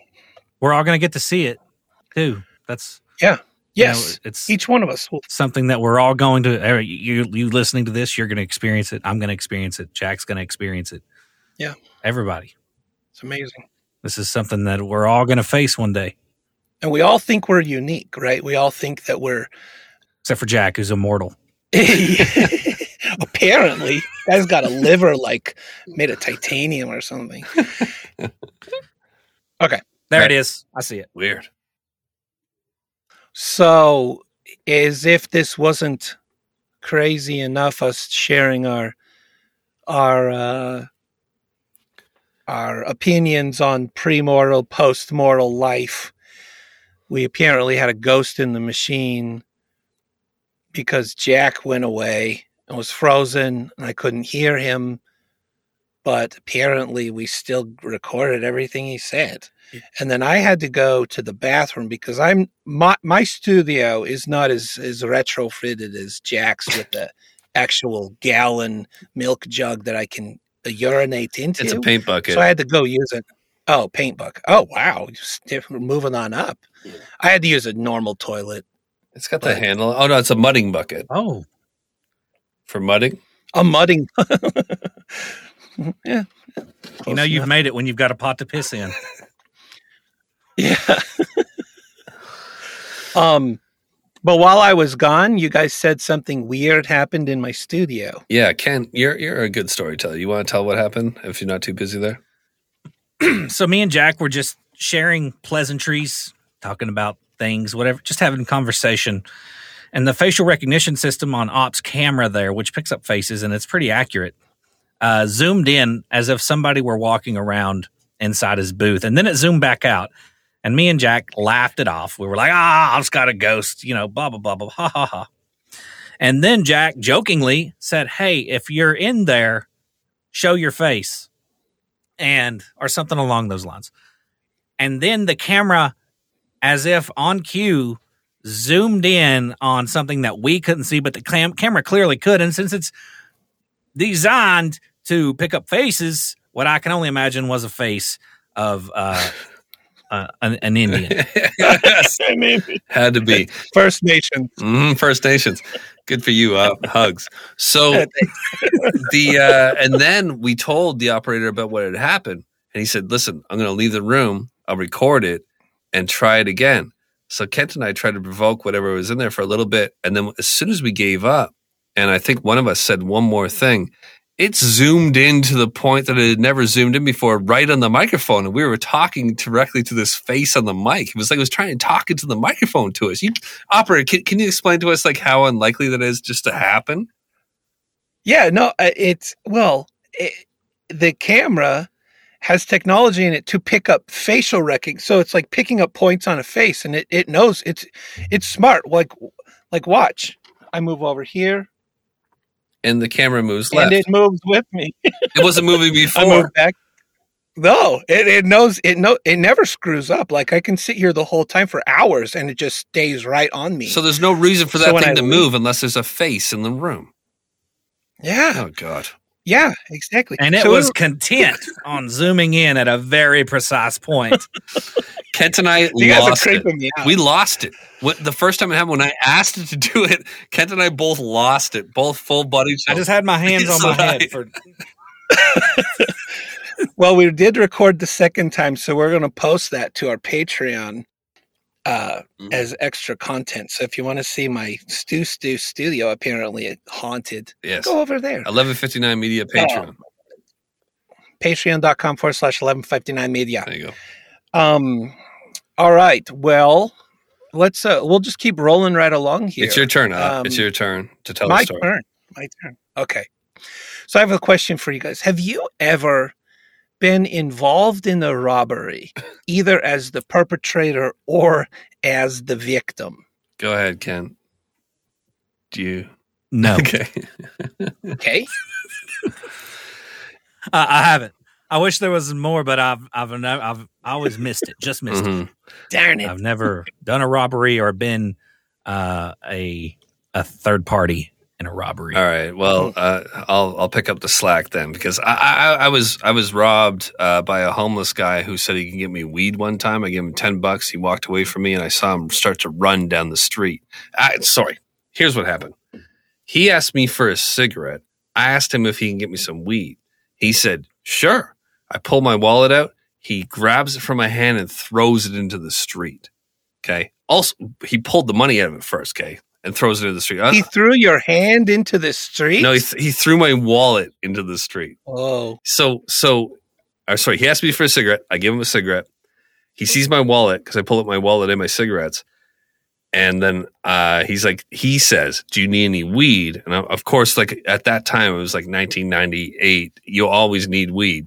So I'm like, yeah, man. And I had $20 in my wallet. He pulls the 20 from my wallet and my wallet at the same time and chucks my wallet into the street. And he's gone. So I run to the street, grab my wallet, and I chase this guy all around a place called Oshawa, Ontario, home of the brave. Oshawa, prepare to be amazed, is what their slogan is. It's a shit More swearing. hole. And I chased him forever. This guy had been doing like, I don't know, he was like a runner in his previous life. And I chased him all the way into this park, and he ran into the park, and I knew that park was full of bums and I might get jumped. So I left him alone for $20. But I've also robbed people too, but I don't want to talk about that either. Pot crops. You just rob a pot crop. You sell somebody some clones and they don't give you what they say that the crop got robbed. Yeah. You might drive out there just to check on it. And if the weed's growing, you're going to take it all. That's all I'm saying. It's a victimless Yeah. crime. Yeah, what you said, victimless crime. Well, let me be very clear on that. If you sell somebody clones of marijuana and they sell it, they're going to give you a percentage of that yield. And then they tell you that pot crop has been robbed. You're like, okay, well, I guess I'm out on my piece.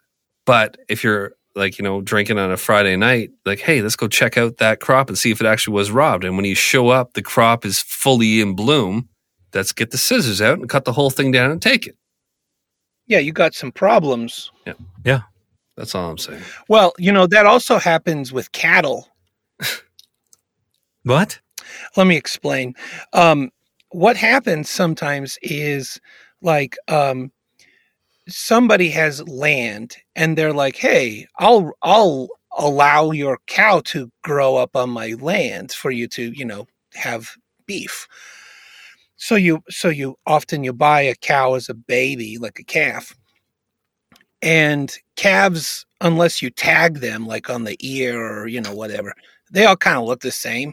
So oftentimes it happens where you'd buy a calf and you throw it on somebody's property and then they come and they're like, your calf died. And I'm like, all the time, how do you know it was my calf? Right. Right. So, and then you find out the calf's not even dead. It's They tried to swap it out. Yeah. just out in another field. So one, it's somebody Yeah. else's calf that died and they're just saying it's yours, or they just move the cow because it's a baby. It's easy to move, hide in a closet or, another field, Yeah. probably. Do you go afterwards once you figure it out? Do you like take one of their cows or all of their cows and then go beat the shit Swears. out of them in a trailer? You don't. That does make your story. There is a nuanced difference between the two in that case. Because most of the time, these people actually don't. They live in houses, too. Right. So that's a thing. Oh, we do things different in Canada. Yeah, you know. Yeah. Tomato, rutabaga. You got it. It's all the same. All right, what's your story? Having grown up in Kentucky, I've lost count of how many times I ended up beating the shit Swearing. out of somebody in a trailer over cattle. Every fight is about cattle in a trailer. Every Tuesday. They're all about cattle. When is a fight not about cattle anymore? Is what I think. And when is it not in a trailer? You ever beat somebody up in a trailer, though? There's nowhere to go, man. No, it's like fighting in a closet of a normal house. I beat a guy up in an elevator one time, too. It was beautiful. It's like, ceilings are low. You always end up scraping your knuckles. Yeah. You got 8 more floors of this, bro. I was going to say, you beat him up, he's passed out, and then it's just like, dun, dun, dun, dun, dun, dun, dun, dun. Ding. And they're so swear. shitty built that you can throw somebody through a trailer out into the yard. Yes. The walls are paper thin. Well, the thing is, you attack somebody in a small space like that, like an elevator or a trailer, it's like hyper, like it's a brawl. Like they keep on coming back towards you because there's nowhere for them to run away. Even if they wanted to run away, they couldn't, so they keep coming towards you because the door is probably behind you, and you take that as an attack. In my experience, you just keep on beating them until they die. No, until they stop coming at you, you know.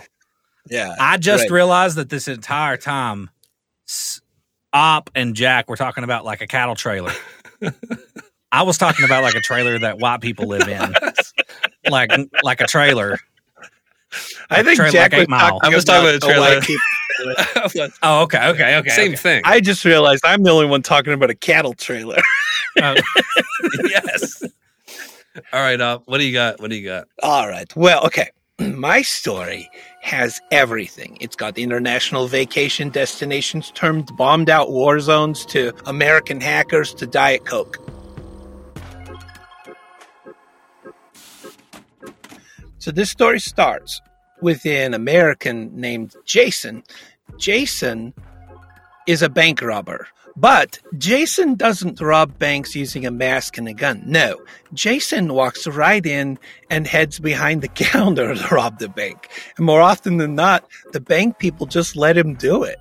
How, you might ask, does Jason get away with this? Well, Jason is boring and adorable and invisible and normal and always has a look on his face like he belongs wherever he is. He's also a master of what is called, quote unquote, social engineering or social engineering if you're from the parts of the UK.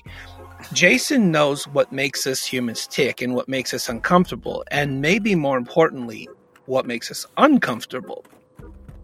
Jason has one weakness, though, he admits, and it's Diet Coke. He says that it isn't so much that his access to Diet Coke is a problem as much as getting rid of the massive amounts of Diet Coke that he consumes.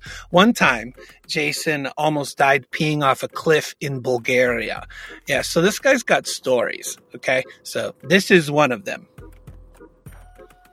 This brings us to another really interesting thing about Jason. He is a big-bladdered bank buster. He's an international bank robber. Oh, and also he's good at it. That banks actually hire him to rob their own banks. I forgot to mention that. So, they want him to do this. So why would a bank pay to be robbed, you might ask? Well, Jason is a special kind of robber called a white hat robber, and he doesn't look like a regular robber, as I've mentioned. He gets paid to rob the bank through its people and its computers, not the till or the vault. So his type of robbing is called penetration testing, or pen testing for short. And since he is tasked with trying to rob a bank through its people and through its computers, this is doubly hard to penetrate. He works to penetrate people and stick things into ports where he shouldn't be allowed to. So a lot of innuendos here. Yeah, trying not to interrupt here, but man, unreal. I don't know what you're talking about. So in short, he gets hired all over the land portion of the earth to see if he can penetrate for money. Very unique career. It's almost like he operates his stuff so we have to, interrupt. Yeah. But leaving him alone is funnier, so we'll do that. But I feel like that meme of that kid where he's just like veins are popping out of his head. Yeah, like he's taking the hugest dump of all time. I don't know what you're talking about, so we'll just move on. One day, Jason gets a call from Beirut, the capital city of Lebanon. Hello, this is Jason. Hello, Jason. This is Beirut. Can you rob our bank? Be right there. Jason says as he suits up in a leather DEFCON jacket, red Thundercat tennis shoes, and 2 shirts, one khaki, one on top of that with a collar. He needs to look like a local Beirutan, and this is the customary attire in the capital city of Lebanon. Just a quick note on Beirut, by the way, in case you were just born and haven't been knowing your geology, or born under Iraq, which would mean you were born in Saudi Arabia, which is under Iraq. Beirut has had a complex history. It was an amazing place. Before becoming the poster child for political and urban warfare, it was dubbed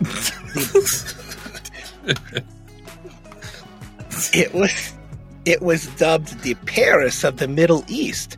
In the first parts of the 20th century, it had French architecture, which developed over the near 1,000-year ties to the country of France. It had world-class cuisine. It had women's colleges, Western-influenced fashion, and had a balance of Christian and Muslim religions, and people living together in relative harmony.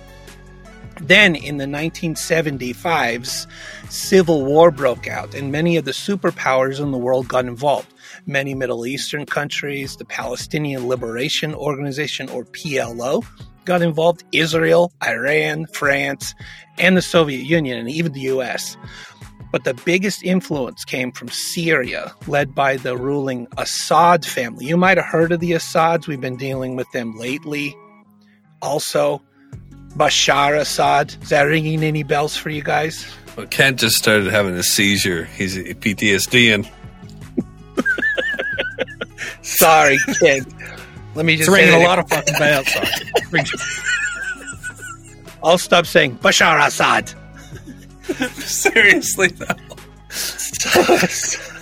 Sorry, I forgot this might be a little bit of a pain point for some of us involved. His head dips every time you say anything in that realm, man. So the Arab, the Assads, they had a party, a political party called the Arab Socialist Ba'ath Party, not to be confused with the Ba'ath Party that they had during the 2010 critically acclaimed movie Hot Tub Time Machine. No, this party was just about the opposite. In this party, the ladies were now required to cover up their whole body and top face, side face, and back face. Also, the women's colleges fell a lot more flat than frat during that time. Pretty much every building got bombed, and over 100,000 people died. This is an oversimplification, obviously, of one of the most terrible urban disasters in modern history, but I'll leave it there since this history is about bank robbing and less about bank bombing, okay? Okay. So, today, Beirut's on the mend from all this problems they have. Oh, okay, one more thing happened in 2020 as if Beirut didn't have enough problems. There was an accidental explosion that now it registers as the 6th largest accidental explosion in history. You might have seen this video online. Happened in 2020.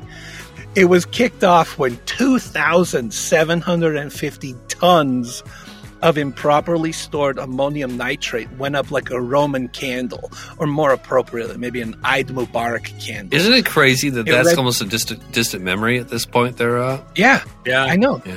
Think about what's happened since then. Like, you know, we've had a president come into power. We've had viruses and a lot of stay-at-home school. Mm-hmm. Sorry. Oof. Well, this explosion, it registered as a 3.5 magnitude earthquake and was felt as far away as Cyprus, more than 100 miles away. It caused about $4.8 billion in damages, and the city's been diligently repairing itself ever since. This includes banks, Okay. And as you're segueing into that, and this is the last time I'll interrupt you, man. Full respect to you. This is your podcast and everything else. And you didn't interrupt me, or we didn't interrupt Kent. But I feel like I want to say something here about things that were forgotten. And we don't need to talk about this much, but keep it in mind that COVID came into play when the Hong Kong riots for freedom started to happen. And I'm just saying, like, these are the type of things that people start to forget, like, because so much happened at one time. You're like, oh yeah, there was riots in Hong Kong, China, and then suddenly I'm not saying that that's what happened, but it's a point of conversation that the timing was certainly ideal. It's a conversation that got swept under the rug with all the other stuff that started happening too. It was a big year, right? Exactly. Well, to your point, one of the things very beneficial for the Chinese government, one could argue. Ken's saying it. To your point, though, how quickly the eye of the world steers away from things. So, for example, a couple of years ago, we had what was called the Arab Spring. Do you remember this thing, the Arab Spring? Mm-hmm. So it was basically freedom, a bunch of protests in the Middle East about freedom and opposing the rule that they were under at the time. A lot of this lost some momentum when whole countries turned off the internet, and we were just like, oh, I guess that went away. What's next? Yeah. Hey, look, more cats playing piano. What a time to be a dictator. What a time to be an under the radar dictator, like pulling strings. What a time to be pulling strings. Here's what happens. So Beirut is repairing itself from the last major explosion, which, apparently was an accident. Nobody was to blame. Huge explosion. But huge. Just number 6. Number 6 is... Haven't seen it since, like, Nagasaki, dude. Like, yeah, it was like the mother of all bombs. I mean, it was like a 100th of that. Sorry, but it was a big explosion. It caught on tape. It was caught on tape. And, Kent, one more word you might be aware of is Moab. Oh, yeah. Mother of all bombs. This registered larger than a Moab. So... that's something. Wow. Anyway, so they're picking up the pieces. They're trying to get back to normal in Beirut after all these problems. And because it's the capital of Lebanon, there are a lot of banks there. So, like I said, Beirut calls Jason. Jason answers the phone, and he's off to Beirut. So he is hired to go and rob a bank and penetrate its tellers. Okay, the way this plays out is he has a minder or a member of the bank's own security staff who acts as his kind of get-out-of-jail-free card in the event that Jason is stopped during the robbery attempt. The minder scheduled a ride, in this case, to the street next to the bank and dropped him off. At this point, Jason is completely on his own. The game is started. Okay, so in his first job for this banking company, he's tasked with robbing 3 of its locations within 3 days. It turned out he was able to successfully rob the first bank within 2 minutes and 20-something seconds. He appeared to look official and also acted adorable, as he puts it. He looked like a tech auditor, had a fake badge on, and just walked behind the counter, down the hall, and started with the manager's office, followed by an executive's office. Claiming to be doing a routine audit, he was able to plug in a USB stick into both computers, which would have then given him complete access to the bank's network had he actually had ill intentions. So he proceeded to hack every teller's computer and was even standing next to a teller while they helped a patron make a cash deposit of over $200,000. Jason said that he could have reached over and just physically taken a stack of cash if he wanted at one point while neither party was looking. So, wow. Jason does everything he can to try and not seem like a criminal and then make people feel like he fits in. He hugs people a lot. He uses a USB drive that's in the shape of a rubber ducky. And most importantly, he never cracks under any circumstance. So the people in the banks that he robs for this particular client felt so comfortable with him that the manager of the bank asked him to check out issues that they had been having with other computers. So Jason unplugged one, picked it up, and told them he'd get it replaced and just walked it outside to his car. Oh, my God. Okay, needless to say, Jason slayed it with this client, robbing all 3 banks in 3 days with time to spare. So victorious, he catches a plane home, reveling in another terrible job done to perfection. After a few years of working elsewhere in the world, Jason gets a call from another bank in Beirut. He arrives, meets with his handler, who drove him to a side road next to the bank. As usual, Jason had filled up on Diet Coke for breakfast, and so he needed to lose a couple liters before he robs this particular bank. So he got out of the car, ready to scope out a bathroom before he goes into the bank so that the John isn't the first impression that the tellers have of him. So the minder points down the sidewalk and tells him that he'll meet him in the bank 2 minutes behind him after Jason's entrance, so it doesn't appear that they're together yet, to ensure that Jason has this get-out-of-jail-free card if or when he needs it. Jason looks through a few shop windows on the sidewalk and can't find the restroom, so he decides to go ahead and just make his way into the bank, knowing that European bathrooms are always on another floor, so he might be able to pass by unnoticed and drop a couple drops before he gets to work. Everything came out okay, and he headed to the main level of the bank after that.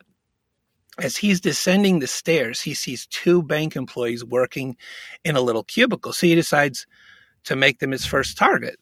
He approached them.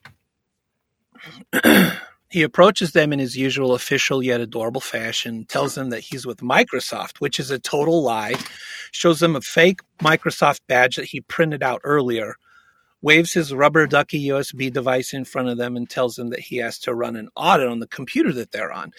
So he does it successfully and moves on to the next target. He easily convinces the next teller to allow him to jump on their computer, and bam, he's done. The whole engagement is finished. All goals have been met, and he has all the data that he needs to prove that his security awareness engagement would have easily compromised their whole network and allowed him in. But Jason's got some momentum going now, so he heads to the next computer and starts his whole speech again. But this time, he's approached by another guy who asks him what he's doing there. Jason has been in this particular situation tons of times, and he's totally prepared for it. So he pulls out an iPad, explains that he's with Microsoft, and pulls up a forged email with the bank's information and some gobbledygook about the audit that he was doing, albeit all the information was fake, but he knew that it worked like a charm in the past. The gentleman doesn't look at any of the email and simply tells him that he's got to present this to the supervisor. So he walks Jason over to the supervisor. She takes the iPad and reviews the email. But this time, it takes a bit longer. The woman spends just a titch more time looking over the email, and then the woman's expression completely changes.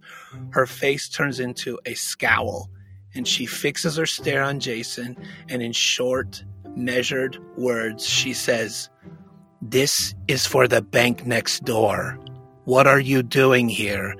And what did you plug into our computers?" Jason is speechless. He just looked back at the supervisor in absolute disbelief, unprepared for this scenario. He simply just mutters, actually robbed a bank. He robbed the wrong bank. And all that comes out of his... That wasn't in on this gig. Exactly. Successfully, mind you. He did it successfully. So he can only state this. He just mutters, "This is unfortunate. This is unfortunate. I should not be here." So he's whisked into the manager's office, where he's surrounded by bank staff, all angrily conversing to one another amongst one another in Arabic. Jason panics a bit and wants to help de-escalate the situation. So he says, guys, you can Google me. I'm known for this. It's totally fine. I was supposed to be doing an engagement. I'm hired by the bank, albeit the wrong bank, but he's trying to convey the fact that he is innocent, right? So he says, this is what I do. Look. And he proceeds to plug his rubber ducky into the computer in the manager's office to show them the simple text document that pops up, proving that he, quote unquote, could have compromised their system.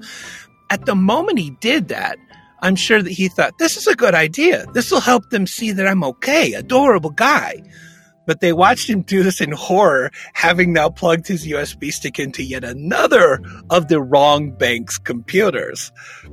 So Jack finally makes contact with his minder from the other bank, who finds him in the wrong bank and works to explain everything to the now doubly angered bank employees surrounding Jason.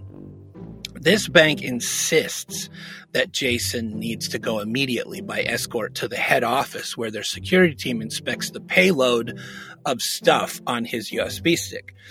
This whole time, Jason is not feeling like this is going to end well. He began reflecting on the fact that he'd never really looked into the quality of Lebanese prisons, but he desperately didn't want to find out what they were like. At headquarters, the security confirmed that everything was fine and that the USB stick was not intended to do any harm. He continued to turn on his charm, hugging people, being self-deprecating, and spending about 2 hours educating them on how he was able to do all of these things that he had done, even though he was in the wrong bank. At the end of the day, the head of security for the bank that Jason had compromised spoke with the guy who hired him to do the job, and Jason overhears him say, "So, do we split the cost for this?" So Jason's finally free, yet his nerves really haven't quite convinced him of that. As he's walking out with his client, he looks back at the bank employees, clinking his wrists together like handcuffs, and sheepishly asks, "We're good. I can go? I don't go to jail?" To which the head of security says, "Yes, you are good. You can go." But he really wasn't convinced that he was in the clear until about 3 days later, when his feet and the rubber ducky touched down in Paris. Jason didn't end that trip there, though. He actually went to the correct bank and, in Jason's typical adorable style, made his way through that bank as swiftly as the Diet Coke pumping through his veins. Quite the hacker. Quite the story, yeah. I loved it. Yes. It's one thing to rob a bank, but it's a whole nother thing to rob the wrong bank. Yes. So. Yes. I went to, I'm sorry, I got to tell you something in a second here. What happened to me while you were telling us that, which is crazy that we were recording this, and it's about hugs and, excuse me. Anyways, when I worked at a call center, for Service Master Lawn Care. It was a lawn care company that was in competition with Weed Man. Man, I've lost my entire train of thought. One of my friends just killed himself. Just now? Yeah. I got it on my messaging. While we're talking, yeah. One of your friends? Yeah, not a very close friend, but a friend of my kids. He just killed himself, and he's around my age, and we know him from town, all that kind of thing. And my son heard it through like a texting thing, and it's wild because just out of nowhere like that, doing a podcast like this about something as lighthearted as we're trying to do, that something like that can happen in a small place like where I am. He I don't know how he did it, but I just saw the guy recently. And he killed himself. I don't mean to laugh at that, but I got the message halfway through you talking there. And yeah, it's right here, man. Wow. It's right here. I'm sorry. Do you ever find yourself thinking whenever this stuff like this happens, because what always goes through my mind is like, wow, nothing, like he doesn't exist anymore. Yeah. and everything is still going about. Thanks for saying that, Kent, because Op's telling such a great story there, and there's so many things that I want to talk about on top of his story. And for as much as I've interrupted his story, and he's put a lot of work into that story, and then halfway through the story, I get this message like this guy killed himself. I'm like, are you serious? That's why I left the room, right? Like I went to go confirm it, and I'm like, wow, man, we're in here recording a positive podcast. And somewhere in this very small town in the middle of nowhere, a man, I'm assuming, knowing him, decided to possibly shoot himself. And I'm sorry, Op. I'm sorry. I tried for a second there to tail it onto a story, but I have this mechanism in my mind that I can't not say what's exactly on my mind. I apologize. Hey. That's all right. I think this is kind of maybe the point of this. Maybe this show is while everybody's earballs are connected to the show, we're all hurting, right? Yeah. I mean, everybody's got their own pain or discomfort or something, and this kind of a thing that we're trying to do is a respite from those things. And sometimes this is just a really good. I'm sorry. I just wanted to show you. I'm not trying to hijack your shit there. You might not be able to see it. Yeah, sorry, go ahead. I think it just goes to show that you remember when you were thinking about getting married, or Jack, you're still thinking about it, or you buy your first car, or you think about having your first kid, and the youthful ignorance in each of us goes, yeah, we're going to get there. We're just waiting for the right time. Right. Right. You're just waiting for the right time. That's life. That is literally how we deal with so many things. I'm hurting, but this should go away. I just need to give it a little more time. Right. Or I'm in a bad position or situation or relationship or whatever. I just need to, but this podcast makes me feel better. Yeah. Really what I think it comes down to is it's just like Kent just said, at one point we're all going to just kind of go poof.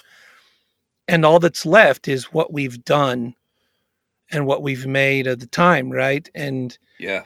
And I think one of the best things in this kind of a situation, in the situation that each and every one of us finds ourselves in right now, is you will never feel like you are at the lowest low if you can find a way to serve someone else, whether that's something stupid like a hug or calling someone that you haven't told them that you love them. There you go. Time. Right there. Or, right what you said right there. Or drag a thing of ready-made brownies over to somebody, or just say hi. Yeah. Because somebody always has it worse. And when we serve, we get to see those opportunities. And service does two things. One, it helps the other person, but it also helps us to know that it could always maybe be a bit different, Right. And again, man, I'm sorry to hijack your call. Like, I know you worked really hard on that, but it happened right there. And what you're saying, I really appreciate. And what Ken said right there too.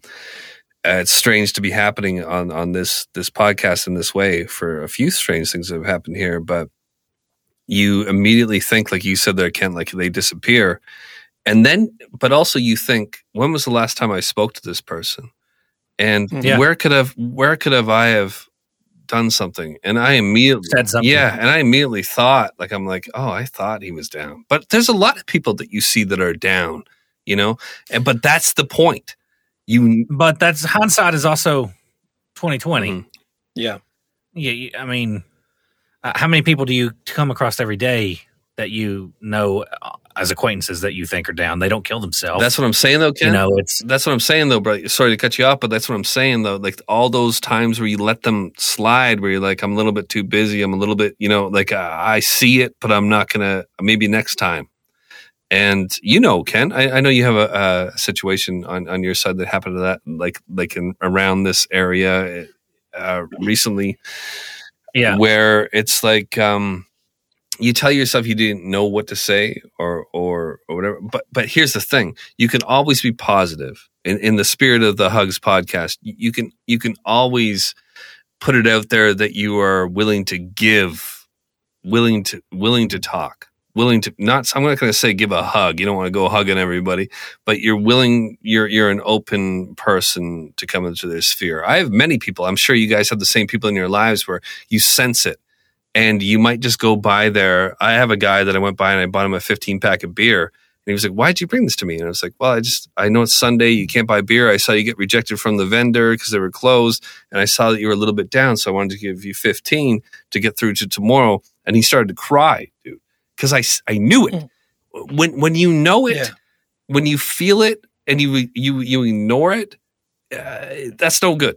If you sense it, go. Like with this guy that I'm talking about right here, and I won't go too much into it, but like I sensed it, and it's not up to me, but maybe in another realm, I say, hey man, come talk to me for a second. Are you all right? You know? Or even not saying you're all right. Just the fact that you were there to add a little bit of a diversion. Because there's two sides to this, right? There's the side of us where we feel at this point in time that we are capable of giving. We have means, time, energy, talent, money, whatever those things are, that we can help others. The other side of this is very important to remember too, because some people listening, and us ourselves, maybe we're sitting here feeling like we don't have means. We're barely hanging on ourselves, right? But remember this. You remember last week when you had that one thought and you're like, I don't know how I'm going to get through this. And then do you remember the week before that when you had a thought that was like, I'm not going to be able to, I don't know, I can't see tomorrow. I don't know how I get through this. You're here today. You made it. And every day is another day of making it. And there's not a lot of people that get to the end of their life dying of natural causes, surrounded, by whomever, and say, dang it, there were so many days that were insurmountable that I didn't surmount. Yeah. You surmounted them all. Mm-hmm. You just keep going. You just keep, if nothing else, keep breathing. Yes, absolutely. And you'll get Sleep on it. Sleep on it. Kent, have you you've had friends who have Oh yes, many. Yeah. And in the military? Yeah. In the military, yeah. Right. And what do you feel the same? Suicide is one of the biggest issues that that the VA is actually dealing with right now. Not a lot of guys that I was close to, but a lot of guys from my 2nd Battalion that I was with. A lot of guys. They had one and then one that just not too long ago, a guy that I was in boot camp with, great dude, just never said anything to anybody. Just took a rifle out way back into the woods, sat down on a log and killed himself. And then they didn't find him. He was missing for, I don't know, probably about 2 weeks till a hunter found him. Yeah. But never said anything to anybody, never reached out, never. And that's a lot of the times, people that are going to go through with it, that's how it, in my experience, that's how it happens. There's a quiet before the storm type thing. They kind of. Yeah. Yeah. That's what happened here, for sure. Yeah, everybody out there listening, this podcast wasn't meant to end this way by any means. We intentionally made it like Jack starts off with like a little bit of a screwed up story, but I switched mine a bit. Ken comes in with a kind of a shrug that's like an anti-hug where it's just a story about anything. And then the operator comes in with a hug, something that makes you feel like, like good. It's just fun. And he was doing that up until this happened in my world. And I don't really know what to say about it other than. But the thing is, we're human beings, we're people, and we have human experiences. Mm-hmm. And we may have been trying to record a podcast, but this is something real, and that's a human experience. Like Jack Luna is a person, and unfortunately, he found this out in the middle of doing a recording, and that's reality. That's and I don't want to put too pretty of a bow on this, but really this episode is kind of feeling good about this one. Yeah, me too. It's out of the park. This is a banger, guys. No, but it's kind of aptly named. It's mimicked life, right? I mean, we end this episode maybe on a bit more of a galumph than we wanted, but guess what? There's another one coming. Yeah, it'll be just better. like our days, you know? Yes. It's like Kent said, sleep on it. Don't take anything when you go to sleep. Just, Just sleep on it. Yeah. Yeah. I don't know The if we more could have time you ended get any between better. that event that you think is the one that's going to end you, the more time you get away from it. Distance gives perspective. And I think 9 times out of 10, you're going to be like, wow, that was ridiculous to be that upset or that down or that angry or that depressed over that thing. I think Jason Vukovic said it very well from your podcast there, Kent, and I did one with him as well. I think there was a little bit off camera, but he said, as bad as it's ever going to be, it's already been, and as good as you're going to be, you've already been that good. And it's up to you. And like he didn't say this exactly, but I'm paraphrasing, but it's like, you can be better the next day, or something worse can happen to you the next day, or everything you were meant to be is exactly what you are in this moment. But everything you can be in the future is what you decide to be, and the steps that you would take towards that path as well, right? And it kind of goes along like a 5-year rule some people set. But for the guy that I'm talking about right here, or anybody who's done this, he has a family. I don't want to talk too much about it because it's still sinking in here. What I'm going to have to kind of negotiate or deal with. But there's also fallout from the decisions that you make, like absolute decisions like this, and it's worth, like Kent said, sleeping on. It absolutely is. I'm a little skewed. Yep. I'm a little skewed, so I can't really put it all into words. But like Kent said, sleep on it. Sleep on it. I think that Jack, you and I watched a video a little while ago of a gentleman saying, money doesn't change you. It just makes you more of what you already are. And I think that that's true with anything. We all kind of hope for a lottery win. We all hope for a big swelling change in our life. But true positive change takes lots of time, takes lots of baby steps. And the big watershed moments in our lives, all they're going to do is amplify what we already are, good or bad. And so rather than holding off and waiting for the next big thing, the next big change, pushing off change to tomorrow, just baby step it. Hey, so the way we're going to end this, the way we're going to end every episode is we got what's called just a hug drawer. Thank you. It's like the junk drawer, but it's just positivity. It's just something we want to just grab out of the middle of our brains or our heart spaces or whatever. It's just something that sparked us lately. Jack, you got something? Sure, yeah. I'll shout out a podcast. I'll do this all the way going forward. I'll shout out just unknown podcast. The first one I got to do is my brother Leroy Luna. Excuse Me, That's Illegal is a podcast about softcore crimes, taking a hardcore look at softcore crimes. And what he does is he covers like a woman shitting on somebody's lawn multiple times during her jog, and she called the Mad Pooper. Somebody pissing on the back of somebody's legs, like weird little crimes that normally a true crime podcast wouldn't cover. And my brother Leroy Luna with Excuse Me, That's Illegal covers softcore crimes. So check out Excuse Me, That's Illegal. I'll shout that out. He really could have almost, with as many episodes as he has now and all the cases he's covered, it almost could have been called Excuse Me, That's Fecal, because there's a lot of poop. A lot of poop in softcore crime. Yes. There's a whole poop shocking amount of feces. Yes. And it may be that that's just the way the world is, or it might be just whatever he has access to. I fear looking at Leroy's ad, the ads that show up based on your search history. Mm-hmm. Or just his search history? His search history. I wouldn't even want to go there. Oh, he's a good guy. That's mine. Kent, you got anything? Yeah, I'm a big cinephile. Yeah, that's what Jesus is for. Yeah. Well, okay. Well, I think all three of us are. We all love movies. We talk a lot of time we spend talking about movies. There's a podcast that I really love called Rogues Gallery, and they do kind of these. It's hosted by a fellow by the name of Chris, who I think is really funny. He tickles me, I think. And he's also extremely knowledgeable on films. And Rogues Gallery is just kind of each episode they take a bad guy from a movie and they analyze it in depth. Not only the movie itself, but the evolution of the character. So causative traumas, stuff like that.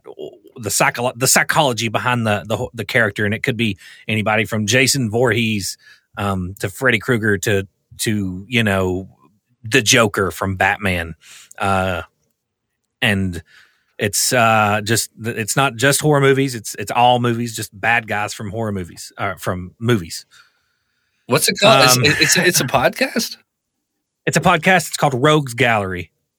Okay, gotcha.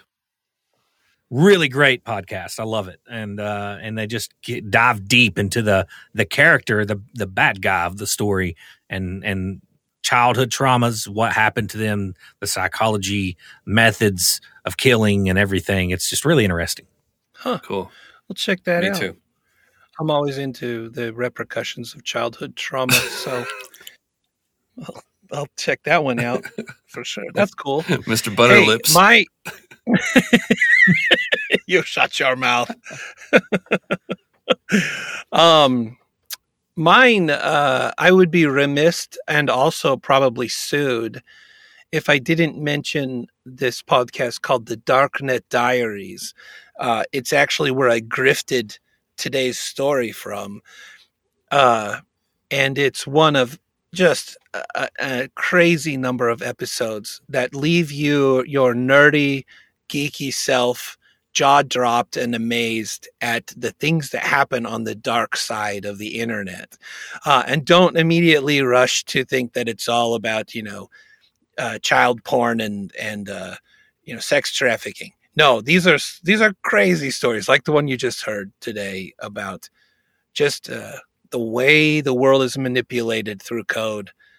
So if you have any inkling toward tech or you're a bit of a dork or a geek or a nerd or any of those things, or you were beaten up as a child, or you might, be a superhero that's now turns villain, check out Darknet Diaries today. I'm sure you'll like it. Bum, bum, ba-dum. It's all good. I'm not sure what I was going on about Weed Man when you ended your story, but I think it had something to do. I'll say real fast that we had a guy come in. He used to rob banks, and he was telling us all about how you manipulate a customer type of thing. And he was hired to come in and tell us how to work with people. It was about how could we get your service today? Like they would call to try to make a reservation for a car, and another service that I saw him at as well was for weed care, and they would call you. Okay. And you'd think that would be easy to lock down that deal, but no, they're looking for different places where they can get a better deal. So his thing was always like, what can we do to get your, to make us your service today? And he was just very good at manipulating systems, and he was going down to the levels of lawn care. So that's what I was trying to say before this dude killed himself. So yeah, there's that. It was kind of anticlimactic. I'm sorry, man. I can't. Let's act like. No, you did. You responded in the appropriate fashion, live and in front of a lot of people. I know.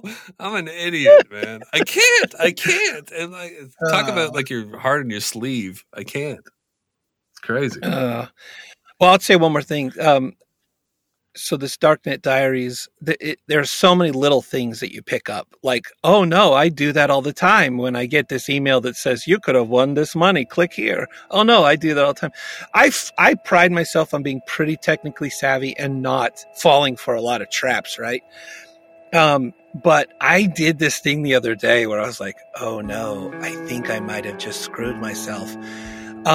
I was listening to an episode of Darknet Diaries, and they were talking about how that they can put code inside of a JPEG or a picture online, right?